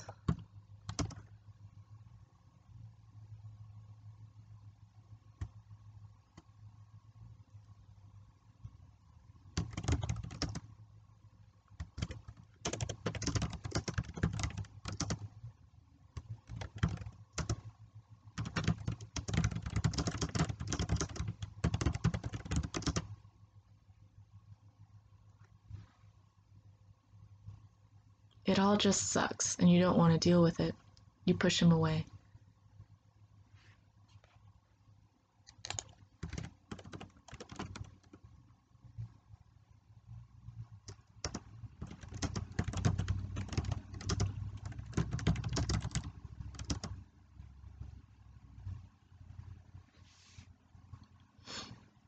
He flops down on his pillow and pouts. Seriously, Burke, it's a small ship, and until you finish the ion engine, it's just going to take a while to get anywhere. He pats the spot next to him. Why not just enjoy the ride? Come on, I'll only bite if you ask really, really nicely. A smile with those sharp teeth comes your way, and it annoys you. What is wrong with you? You ask, searching the room for some kind of covering and settling on Hoshi's coat. As you pull it on, you stop a minute and stare at your hands. How can you... you know what I've done, who I am. Doesn't it bother you? Should it? Hoshi's voice wasn't light and playful now. Maybe I don't know what you've done. Maybe you should explain it to me. Just stop. Don't touch me, you say as you open the hatch to leave. I'm awful, all right? Just leave it at that. Burke! But you don't stay to hear the rest of it. Episode 8. I need stuff, you say imperiously as you dump a tablet on Hoshi's abdomen. He had been dozing in the pilot's chair, obviously watching the aurora on a nearby planet. Lots of stuff. He makes an oof sound as it hits his stomach, wakes up and scans it. Laser pistol, armored biosuit, monoblade knife, post-tech toolkit, data slab, metatool, spare parts. Burke, what is all this? Stuff, you say again, annoyed. And I need the schematics for Shori. I think I'm almost ready to start integrating the AI at least, which should be pretty straightforward.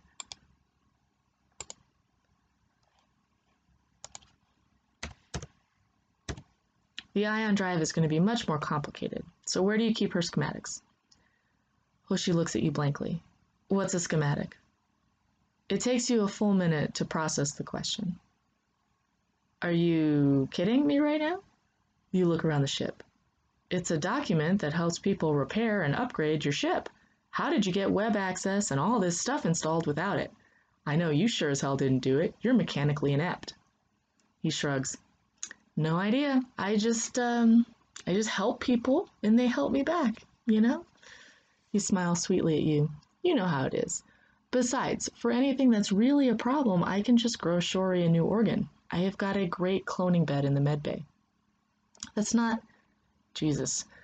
You grab the tablet and add more parts and a reminder to yourself to actually make a schematic of Shori since the brute doesn't have a clue. Burke, that sounds like it's going to take a long time. Why waste the effort? Can't you just drop in the parts and we head out? No, you bark at him, revising your design schedule and making notes on the engine specifications that you had hoped to finalize this week. You unconsciously start tapping your fingers in the distinctive 3-3-5 pattern that always makes you feel more calm and repeat your favorite kinematics equation over and over again in your head. You didn't have to do this when you were on Snow, but since someone has made that impossible, you're stuck with this method of self-soothing again. You can't help but quick glare at Hoshi with the thought. What? He says. I didn't even do anything to you yet. I know, you snap at him and stomp back to the engine room in disgust. Burke, why do you need a laser pistol? Hoshi shouts after you. To make up for your bad decisions. Not all of us are pretty, you shout back. Stupid void dragons have no perspective.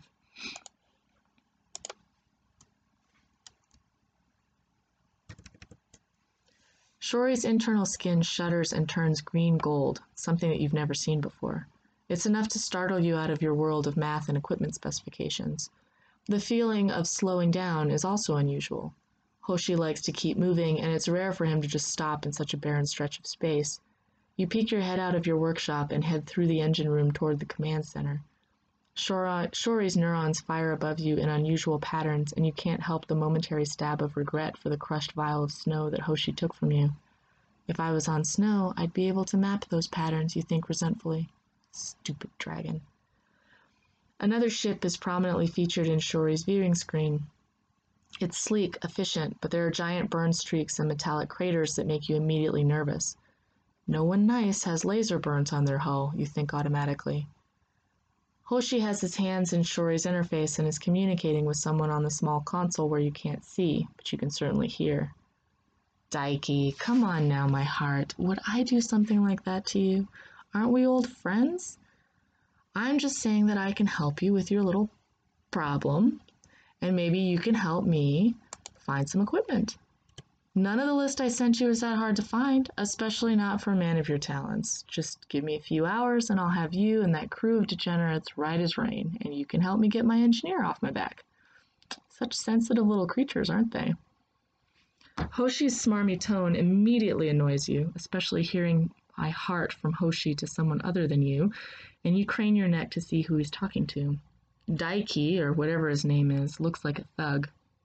Heavy-set, scarred, wearing battle armor as if he actually uses it, his face is set in unsmiling glare focused completely on Hoshi. You ease closer. Hoshi. After the last time, you have the nerve to ring me up out of the cold black of space? You have balls, I'll give you that. He pauses as if weighing the pros and cons of dealing with Hoshi. Fine, but I warn you, if you try and pull any of that shady shit like last time. There's an off-camera sound, a snicker-snack of unsheathed slicing blades, and Daiki flicks one towards Hoshi on the screen. It will cut you into tiny pieces and drop what's left of you onto the ruins of your dead planet. Do we understand each other? Of course, of course. Hoshi holds up his palms in a familiar peace gesture. I'm just here to help, really. Nothing wrong with both of us having a nice time, getting some benefit out of this, you know. Now, any of your crew have anything in particular I should be aware of? No, Daiki says curtly. Same rules as before. Unarmed, no tech. We'll strip you before you get on the ship. The big man leans closer to the camera. And I can do whatever I want to you, right? Same as before. If you hadn't been watching, you might have missed the faint tremor that went through Hoshi's shoulders, but he smiled at Daiki and nodded. Of course, those are the rules. Especially for an old friend like you. As soon as I'm on board, though, I'll be expecting the equipment transfer to Shori. My engineer will take care of it.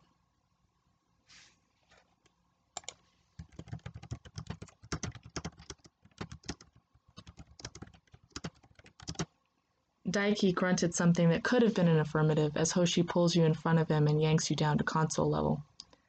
This is my engineer, Burke. Daiki looks at you closely.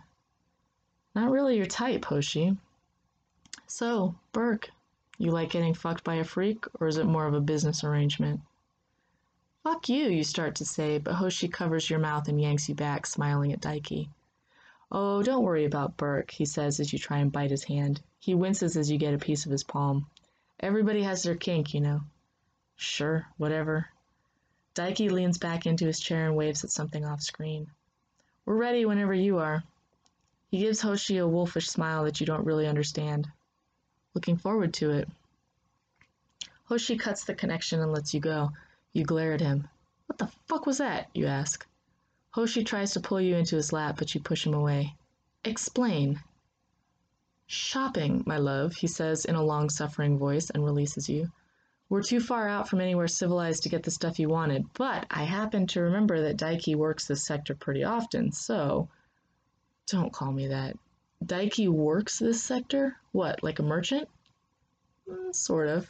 Hoshi agrees, standing up and stretching, for all the world looking nonchalant and relaxed, but something about it feels off to you.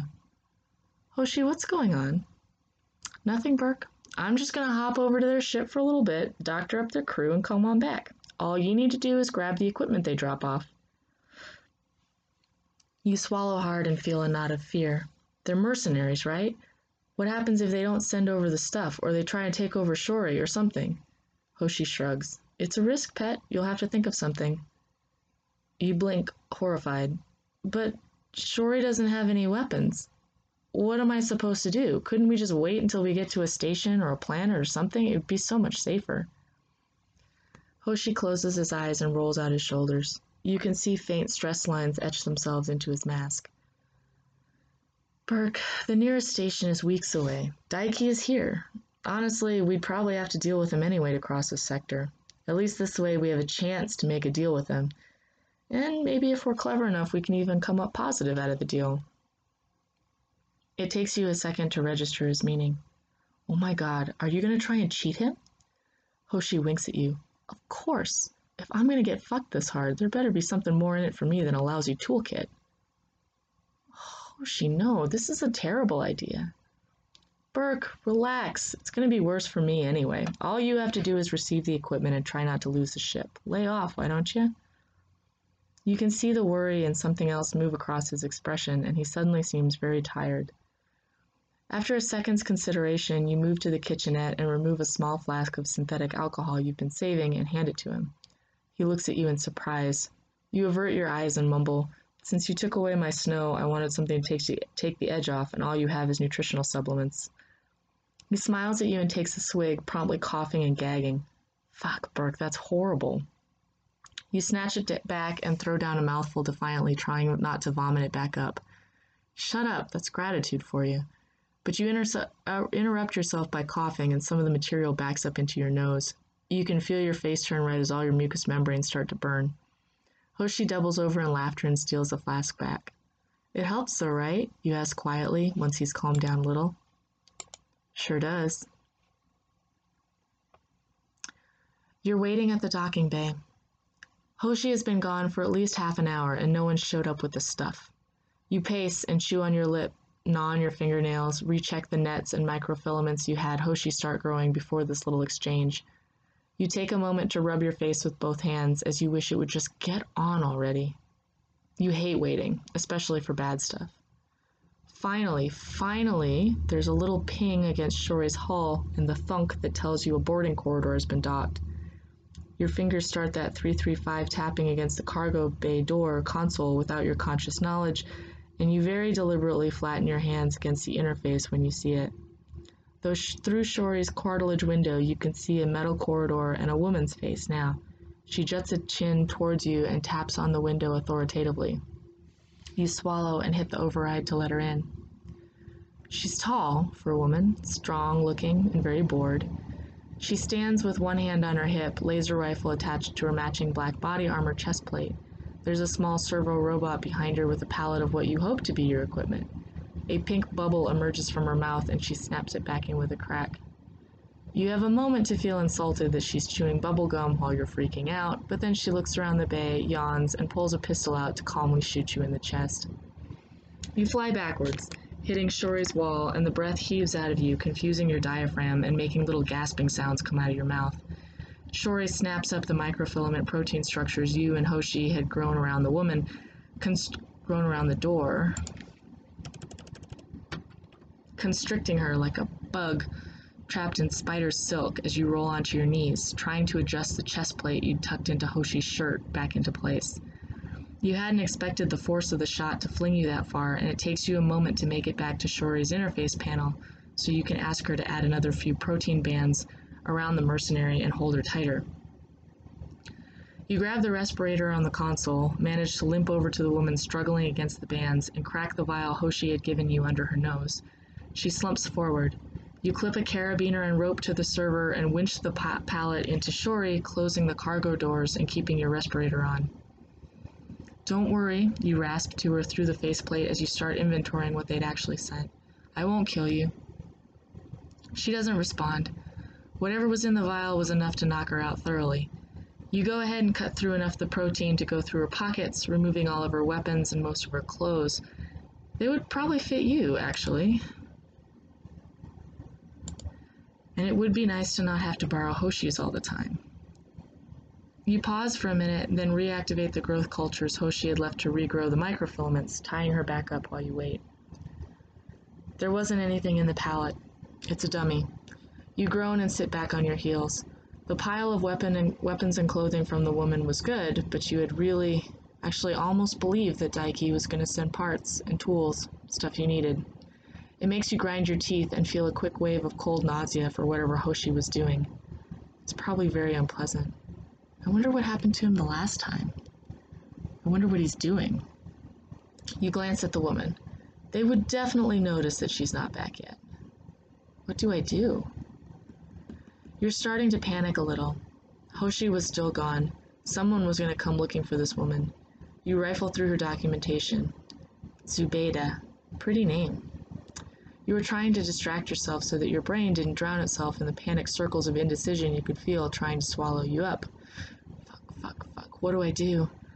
You fish another vial out from one of Shori's cabinets, crack it under Zubeida's nose, and then start rolling her towards the bay doors. The boarding corridor is still there. You shove her next to the door and stop, breathless and unsure. What would Hoshi do? Think. A sudden ping and a series of thuds against the door break into your consciousness. You stand up and look through the window. Another server loader is running into the door over and over again as if it had been programmed to head into Shori and couldn't understand why the door was shut. Your fingers tap 335 over and over again until you finally open the door to let it in.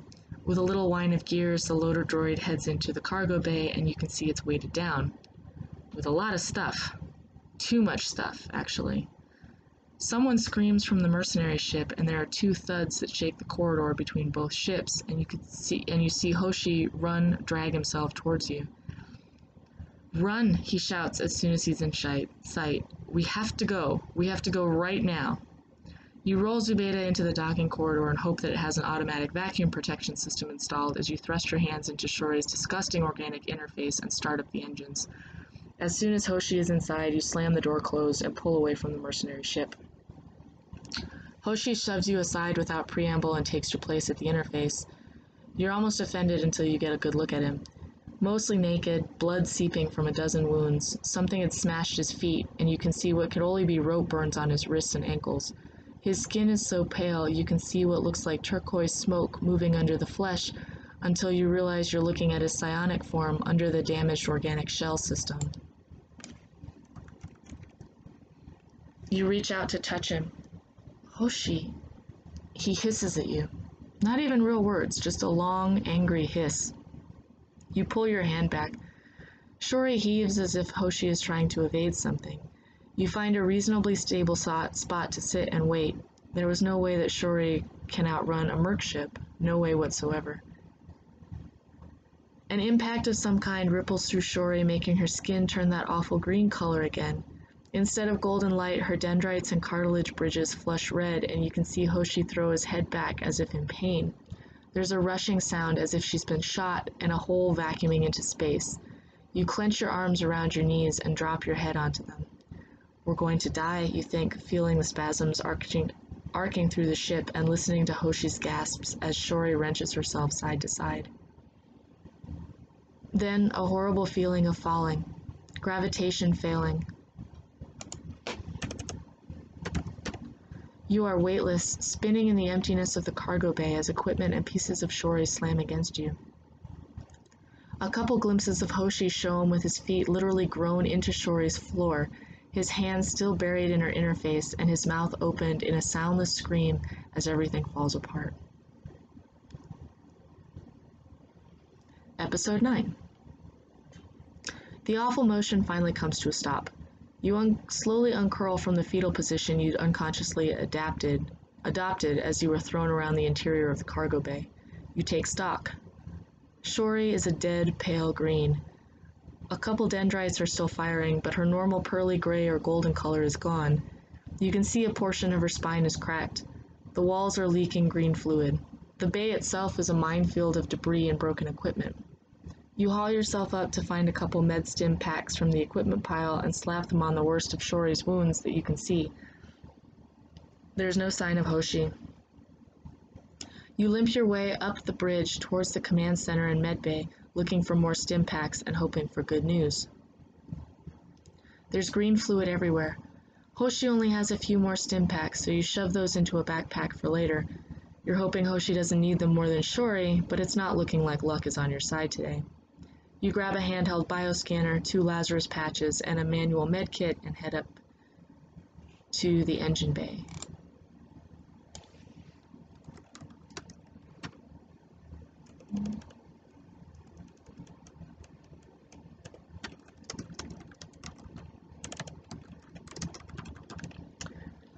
Control center. It's dark. There's no neural activity above you, and the interfaces are all dead. Even Shori's crystalline cornea view screen has a giant crack through the middle of it. There seems to be less bleeding up here, but you can't tell the full extent of the ship's damage or where Hoshi is. You make your way back towards the engine room. Shori's heart, the engine, is still pulsing weakly, but slow and erratic. You slap a Lazarus patch near the sinoatrial node and activate it. The one-shot diagnostic suite opens on the interface and flashes, shock advised, clear, so you pull your hands away and step back.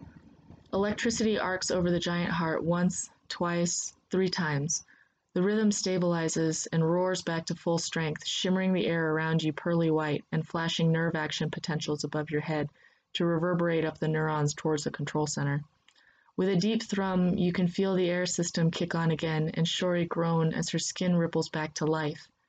The Lazarus patch flashes again and discharges its load of antibiotics, coagulants, system stabilizers, and plasma into the heart, and you see a strong flood of green fluid pulse along the cartilaginous corridors, racing from room to room and through the axial spinal cord. With it, most of the bleeding or leaking seems to stop.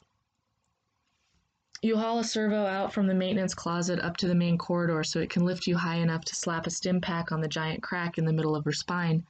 The bone crackles as the pack stimulates osteoblast activity, knitting the crack up before your eyes. You let out a small breath in relief as the groaning around you eases and Shori seems like she's in less pain. But still, no sign of Hoshi. Hoshi, you try to shout, but your voice breaks and you can't get out more than a whisper. You cough in annoyance and massage your throat. When you do, you realize your hand is badly cut. Adrenaline is masking the pain so far, but you glance down to see if there's anything else you should be feeling. Your knee is at an odd angle, almost as if it was dislocated and popped back into place. Your shoulder is definitely out of joint. You can feel bruised or broken ribs now that you're paying attention, and one of your fingers dangles without much feeling. You shrug and slap a stim pack on yourself, and the immediate cool rush of opiates and healing factors makes you let out a grateful breath. You head back down to the cargo bay. In less pain and healing slowly, you start gently moving debris and organizing what's left of the bay, at least the light and easy stuff. You have a quick flash of seeing Hoshi grown into the floor near the door console, so you make your way in that direction, moving bits into organized piles while you do. Your heart stops as you see a crushed hand buried under a shattered servo control box. You try to heave it off of him, but you're too weak and the thing is too heavy anyway. You look around frantically and see the protein net and winch is still semi-functional, hanging from the ceiling. Moving as quickly as your fractured knee will allow, you hook the net up to the servo and one-handed begin manually winching it up. The higher it goes, the sicker you feel inside. You're pretty sure Hoshi is dead and that not even a Lazarus patch will be able to bring him back. You stop and anchor the winch and stagger back to Hoshi's shell. It's gray already. Purple-black lividity pooling around his extremities and what's left of his back and hip. You glance over to see chunks of him have separated and are lying like discarded pounded meat cutlets next to him. You feel your breathing start to speed up and something like panic rumbling around the inside of your chest. You find his head still attached, thank goodness, just hidden from your view as you rotate the body and start to pull it out where you can examine it easier. The skull is intact. In fact, you notice that not only is the skull still intact, but it's glowing with familiar turquoise light. As you give the body space, the light spreads down the ruined flesh, and you can see ephemeral scales and the wisp of Hoshi's true form escaping through the biomask. You laugh a little in relief as you see that. Hoshi didn't have just any old biomask organic shell. The protective layers and the way the skin split tells you it's a top-of-the-line Pontifex shell. The shell has done its job, but you have to work to keep the laughter from turning hysterical, and you dump enough tranquilizers into your system to keep you calm for a while. Running out, you note, I'll need to be careful there. Hoshi, the real Hoshi, not the shell, isn't moving and isn't coming out. He must be unconscious or trapped in the failed bond, you think. You've never built or worked with Pontifex shells, but you know what they are and roughly how they should work, though since they are definitely not mechanical, you're a little shaky on the details. You put your fingers on the underside of Hoshi's shell jaw, feeling for the tiny connections that should act as the activation points for his psychic energy.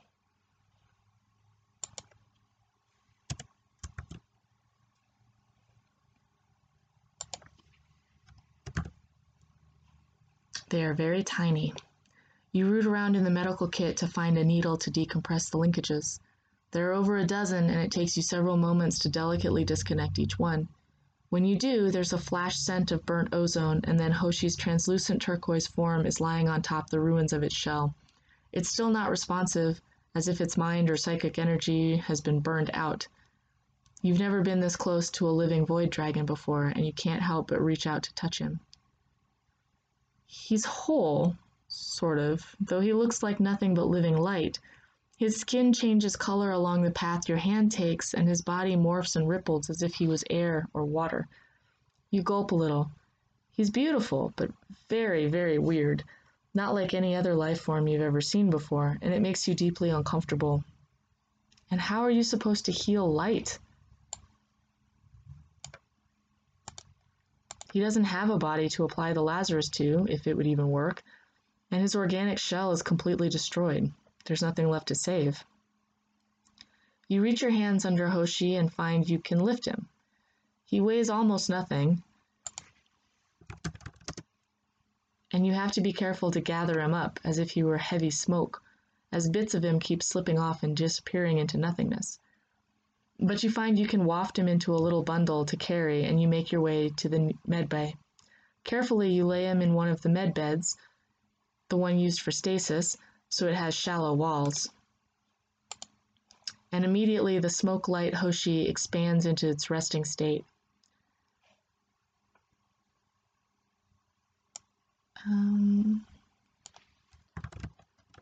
Sinuous body, scales, tail, twisting fluidity confined by the bed. It makes you shiver a little at the alienness of it. Watching him, you think you remember that Pontifex shells not only provide structure for their psychic carriers, but they are also energy conduits and collectors that could augment and amplify the psychic's skills. Without worrying about keeping his form, Hoshi can use the suit to collect ambient energy, condense it, and amplify his own healing skills. You wrinkle your nose a little. So, energy? I just need to pump him full of what? Light? You look around. Most of Shori's equipment is broken or still shallowly bleeding. You grimace a little and dig through one of the diagnostic sensors. You're pretty sure it's powered by cesium. Radioactivity is like light, right? It's energy anyway. You pull on a set of gloves before you remove the protective cover plate, drop it into the stasis bed, and close the top, watching through the clear, lead-lined glass anxiously. Nothing happens. After a few moments, though, you can see Hoshi's form a little better. Now he seems to be able to keep a consistent size, his scales are defined, little wisps of himself stay put instead of dissipating immediately. That's a good sign, right, you think? You hope, because you don't have any more good ideas and your knee and shoulder is killing you. But you shuffle painfully to the control center to see if Shori is awake and can tell me what the fuck is going on. Shori is not in a good mood. In fact, she refuses to talk to you for the first few hours, obviously in shutdown or rest mode. You hobble down to check on Hoshi, who seems to be recovering very, very slowly, if at all. But you end up napping in the pilot's chair, one hand idly shoved in the organic computing interface, waiting for Shori to get up from her nap.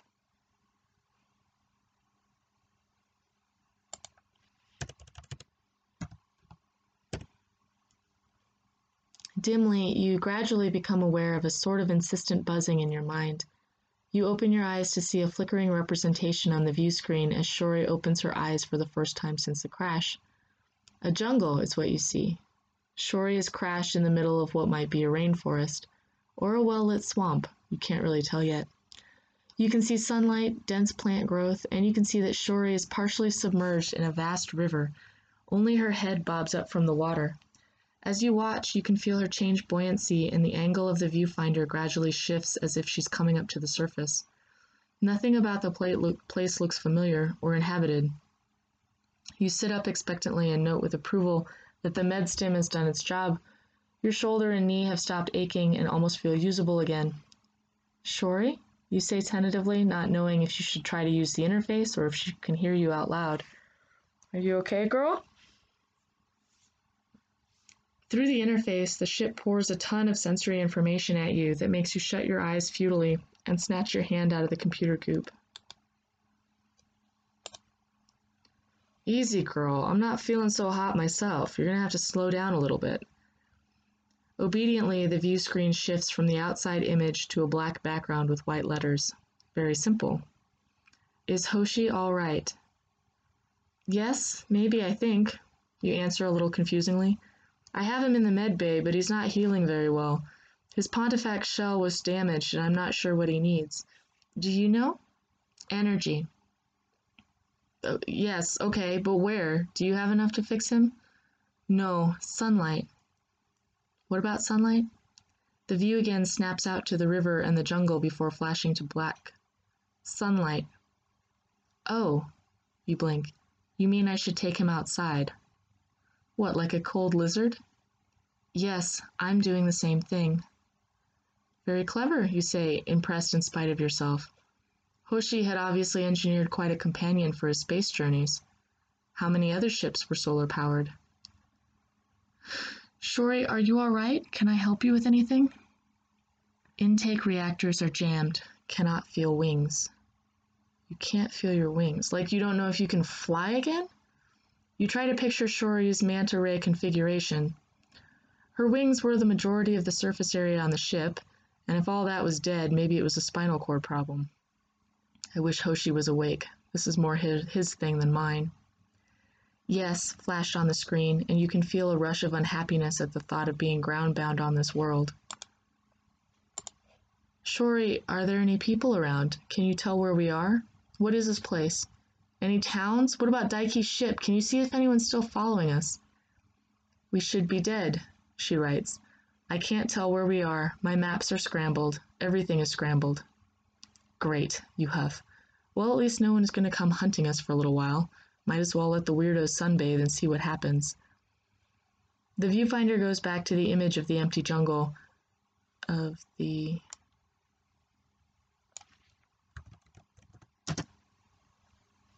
As Shori retreats into herself for whatever healing or rest she can do, as you contemplate the vast green wilderness before you.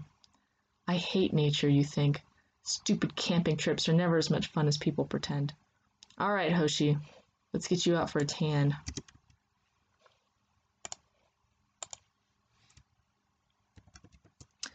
He is a little easier to carry this time. You're able to gather him up and make your way to the cargo bay. Shori has moved to a sand ridge nearer to the banks of the river where the water is shallower and dropped her wings down so you can walk on them. But the water is still deep and you're not nearly tall enough to make it without partially swimming. But it's only a few feet and you're able to haul yourself and Hoshi up onto Shori's wings enough to stretch out into the sunlight. In the sunlight. After settling Hoshi, you stare up into white gold light almost in awe. As a child of near constant space travel, you've never actually seen this much sunlight through an atmosphere before. The sound of the water combined with bird calls and thick, heavy smells of the jungle puts you to sleep almost immediately.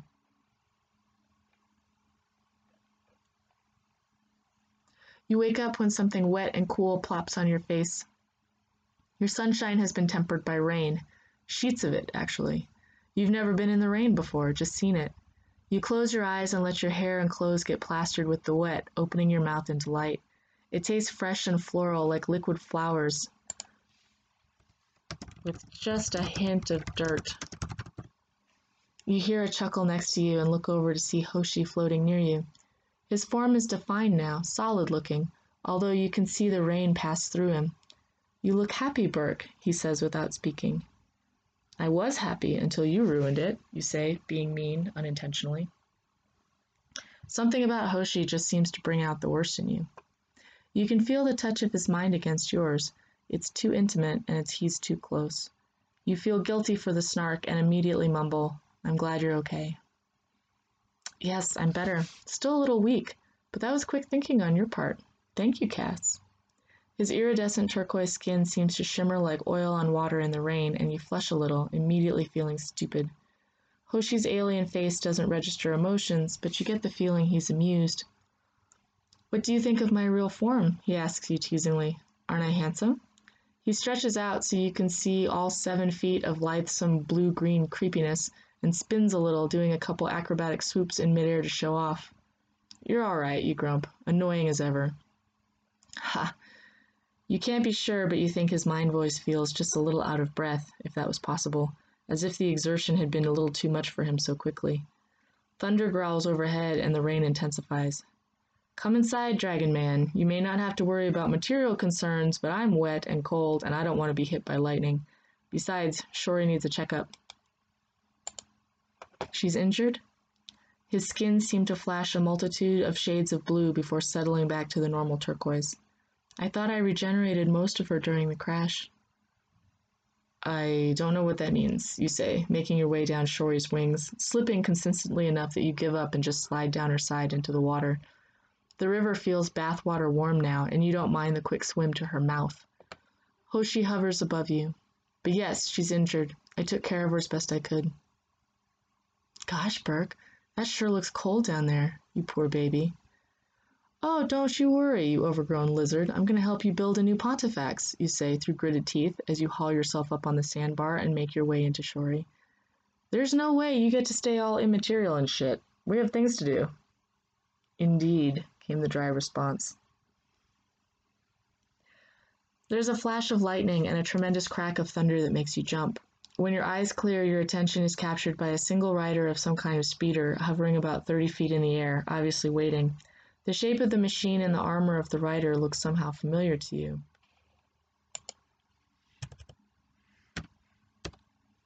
With sudden understanding, you make a dash towards Shori's cargo bay, only to get cut off halfway by another body. This one, the same imposing woman as before, only, in a different outfit. You brush your palm against the pistol you stole from her, ironically appreciating seeing her while you're wearing her stuff. Zubeida, you say pleasantly. What a nice surprise. Come here often? Low rumbles in the sky cut off whatever reply she might have had as you fire 2 quick shots to her forehead and roll back into the murky water, thanking your controlling parents. Let's do hoping for the best. Another boom of thunder that ripples the water as you pop your head up to see that no one followed you. Zubeida was on the ground, but 2 other mercenaries had set up some kind of energy cell discharge or magnetic field. Hoshi was obviously incapacitated, held motionless 3 feet above the ground. Hey, you call, trying to draw their attention to you. Assholes, come get me. But no one pays attention. One of the armored figures, you're pretty sure is Daiki, strides forward with some kind of box, snaps the latches open, and before your eyes, Hoshi begins to dematerialize, like he's being sucked into a black hole. His form spaghettifies, lengthening, almost vaporizing, until Daiki snaps the lid close on him with a snap.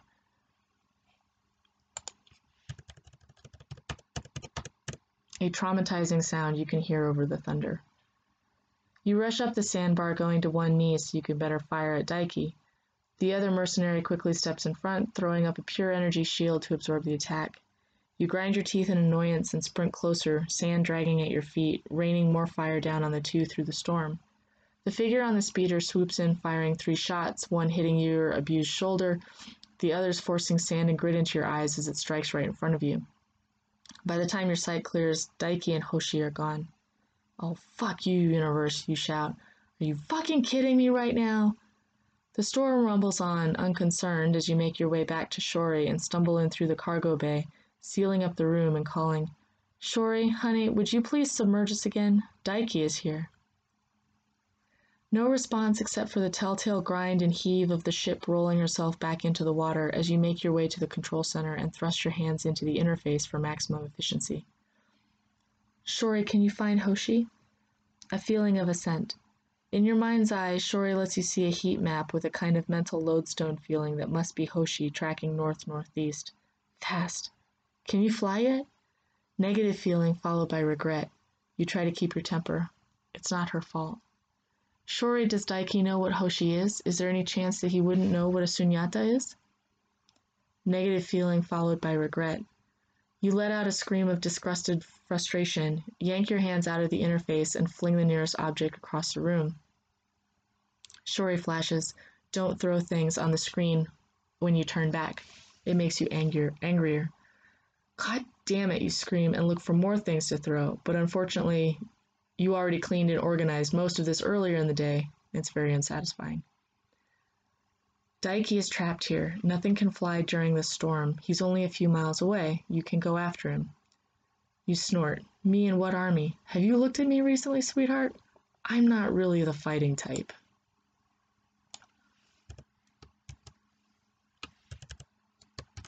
Hoshi needs someone. I know. Just let me think, okay? You hold your head in your hands and try to think of anything other than just running out into the wilderness after your ghost dragon boyfriend. Good God, this seems like a bad idea. Shori, is the Merc ship close? Can you open a comms channel to them? There was a short hesitation, then, yes. Good. Communications to Merc ship, please. You settle into the pilot's chair and try to think of what you're going to say. Nothing comes to mind. You hope that inspiration will strike on the off chance anyone answers. But no one did. Try again, please, you say through gritted teeth, trying not to feel impatient and enraged about the whole stupid situation. After 2 more tries, Daiki's image finally shows up on your console. Daiki, you breathe in relief, which then makes you feel stupid as you try and think of something clever to open with. Fortunately, he takes the initiative. Burke, was it? What do you want? A deal, if you'd be so kind. I'd like Hoshi back, and I'm willing to negotiate. Daiki tosses his head back in genuine laughter. A deal for a void dragon? Kid, I could retire on when that fuck-up Hoshi's hide is worth alive.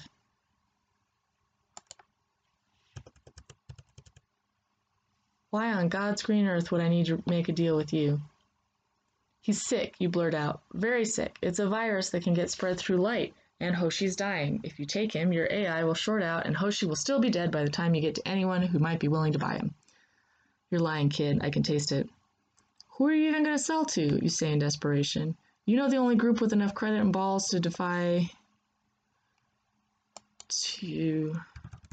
deal in bodies, whooshing or Thiel.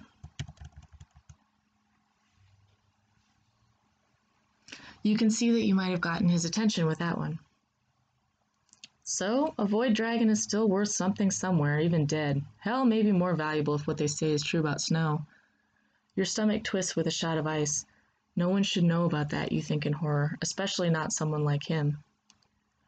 So, what's your play here, kid? I don't have time for this. There's nothing you can say or do to change my mind. Your boyfriend's mine, so why are we even talking?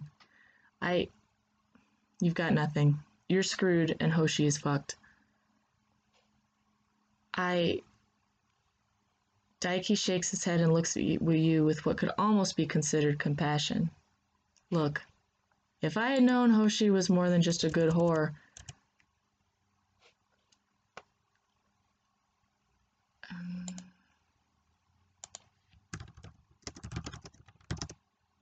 I would have done this years ago, and the fucker would never have taken out half my crew with his psionic bullshit, but here we are. I'm gonna take him apart, piece by piece if I have to, and sell him off to the highest bidder, and there's nothing you can do for him. If I were you, I'd take that nice ship and go somewhere quiet and far away and just be glad that you don't have to get fucked by Hoshi anymore. He shrugged. Or maybe you're a top. I don't care. I'm not really sure why you're all upset. Hoshi's a good lay, but you're better off without him. Everyone knows the Sunyata are bad down to their non-existent bones. You flush hot and cold and feel your fist tightening as you look down, breaking eye contact from Daiki's combination of pity and contempt. It's not like that, you scrape out from vocal cords gone stiff and dry. Don't do this. Daiki shakes his head and cuts the channel, leaving you alone in the dark.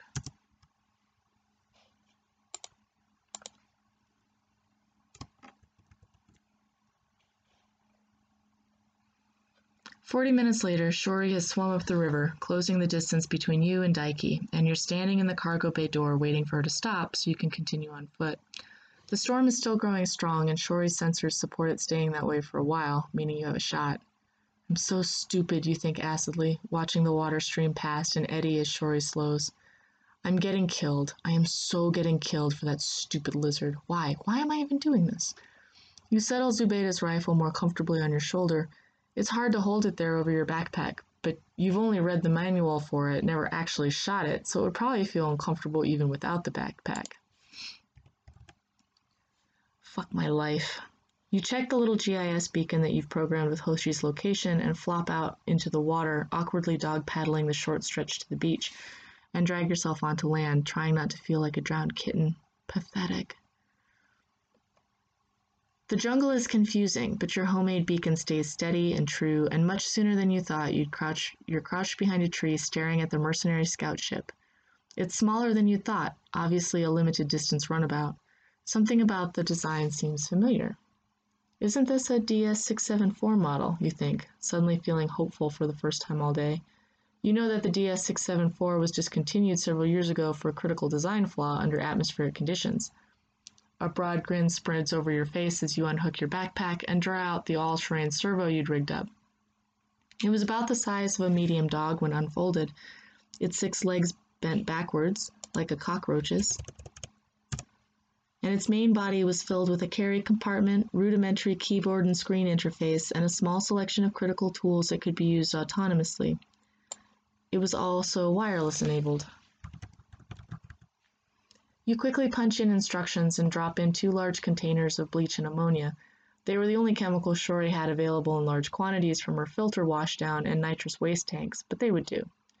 You pat the little robot on the butt as it makes its way towards the intake engine on the side of the runabout. You take a moment to see if there's another way inside or what your next move should be. Hello.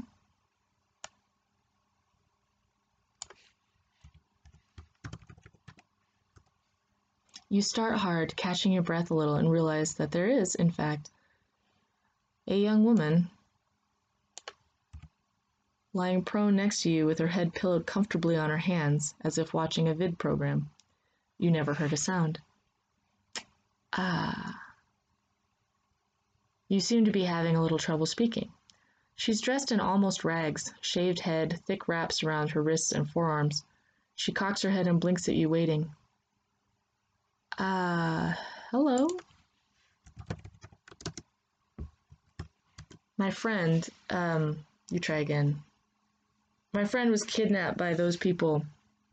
You make a small motion to the ship, and I wanted to get him back. She nods as you talk, as if encouraging you.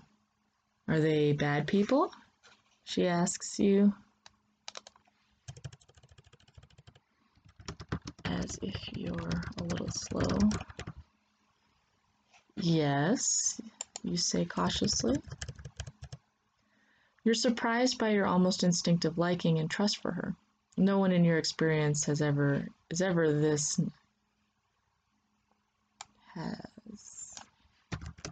stimulated that response before.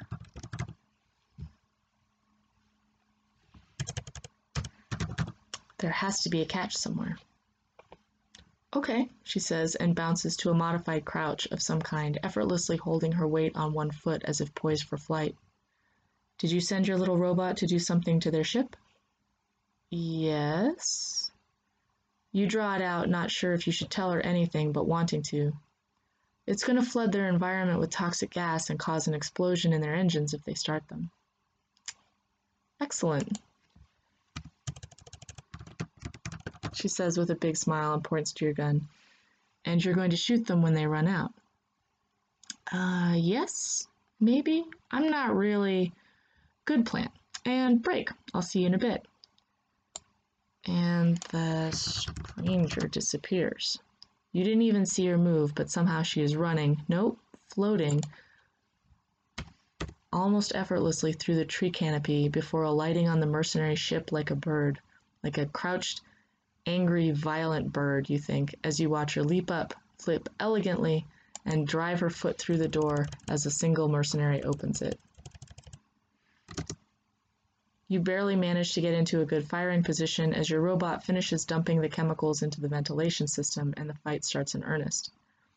You settle behind your scope and watch as the woman somersaults her way through the ship.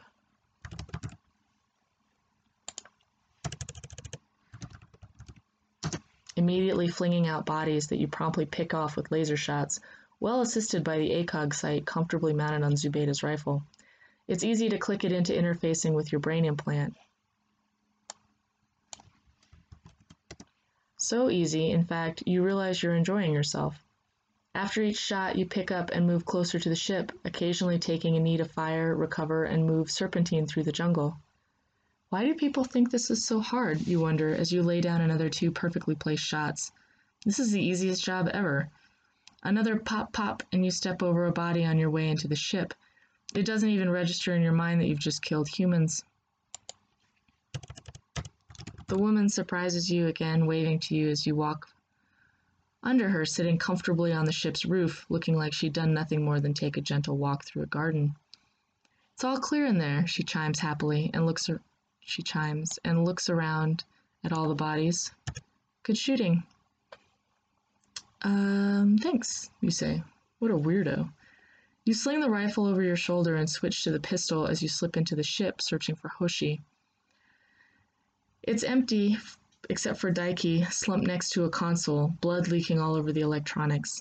You pull him up gingerly, expecting it to go wrong, but all he can focus on is taking short, shallow breaths. You glance at his armor and see fist-sized dents compressing it from all directions. Ouch, you think, even more impressed with the woman. Not bad for just her fists. You shake him a little and he lets out a small moan. Hoshi, you say clearly. I want Hoshi. The man gurgles up blood and you're suddenly very bored with this whole episode. You shake him again, but he's not responding.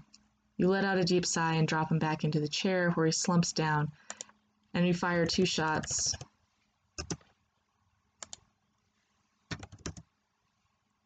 Point blank into his skull to put him out of his misery.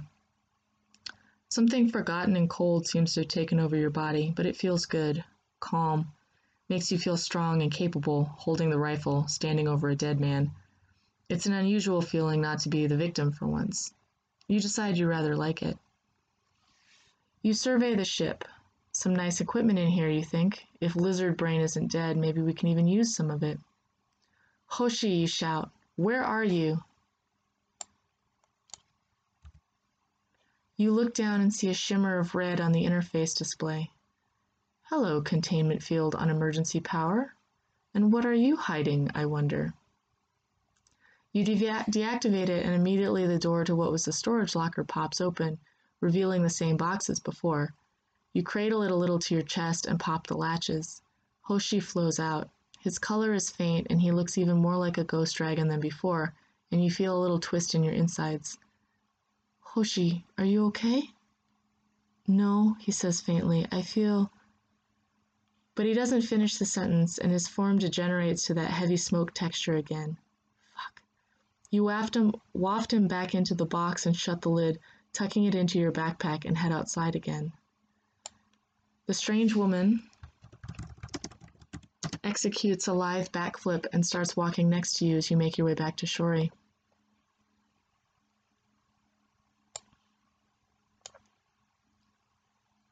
Is your friend okay? She asks. No, you say curtly. I could help him, maybe. I doubt it. He's a Sunyata, right? You stop, nervous. Sunyata, I don't... She waves you off. Oh, you don't have to lie to me. I can sense him. Don't worry, he and I are a kind of kin, I suppose. She strides ahead with her hands behind her back, hands that are wrapped in bloody fabric. You swallow a little. I can help you, she calls back. I promise. Well, you don't really know what to say. Besides, you owe me, she says, effortlessly backflipping to face you again. And Birkenthals always pay their debts, don't they? Your eyes get big and now you feel very, very nervous. You gently place Hoshi on the ground and call your servo to you, folding up its legs and putting it back in your backpack to buy a little time. The woman cranes her head under your face and smiles at you. Come on, Cass. I won't hurt you. I told you, me and Hoshi are kin. Are you reading my mind, you say, a little breathless? Of course. She looks confused. What else would I be doing? Come on, Cass, let's go home. She scoops up your backpack, hands Hoshi to you with a little flourish, and tucks her arm in your elbow as if you two are old friends. You're going to be a wonderful friend. I can't wait to meet you. Yeah, okay, I guess, you stammer as you head towards Shori. What could possibly go wrong?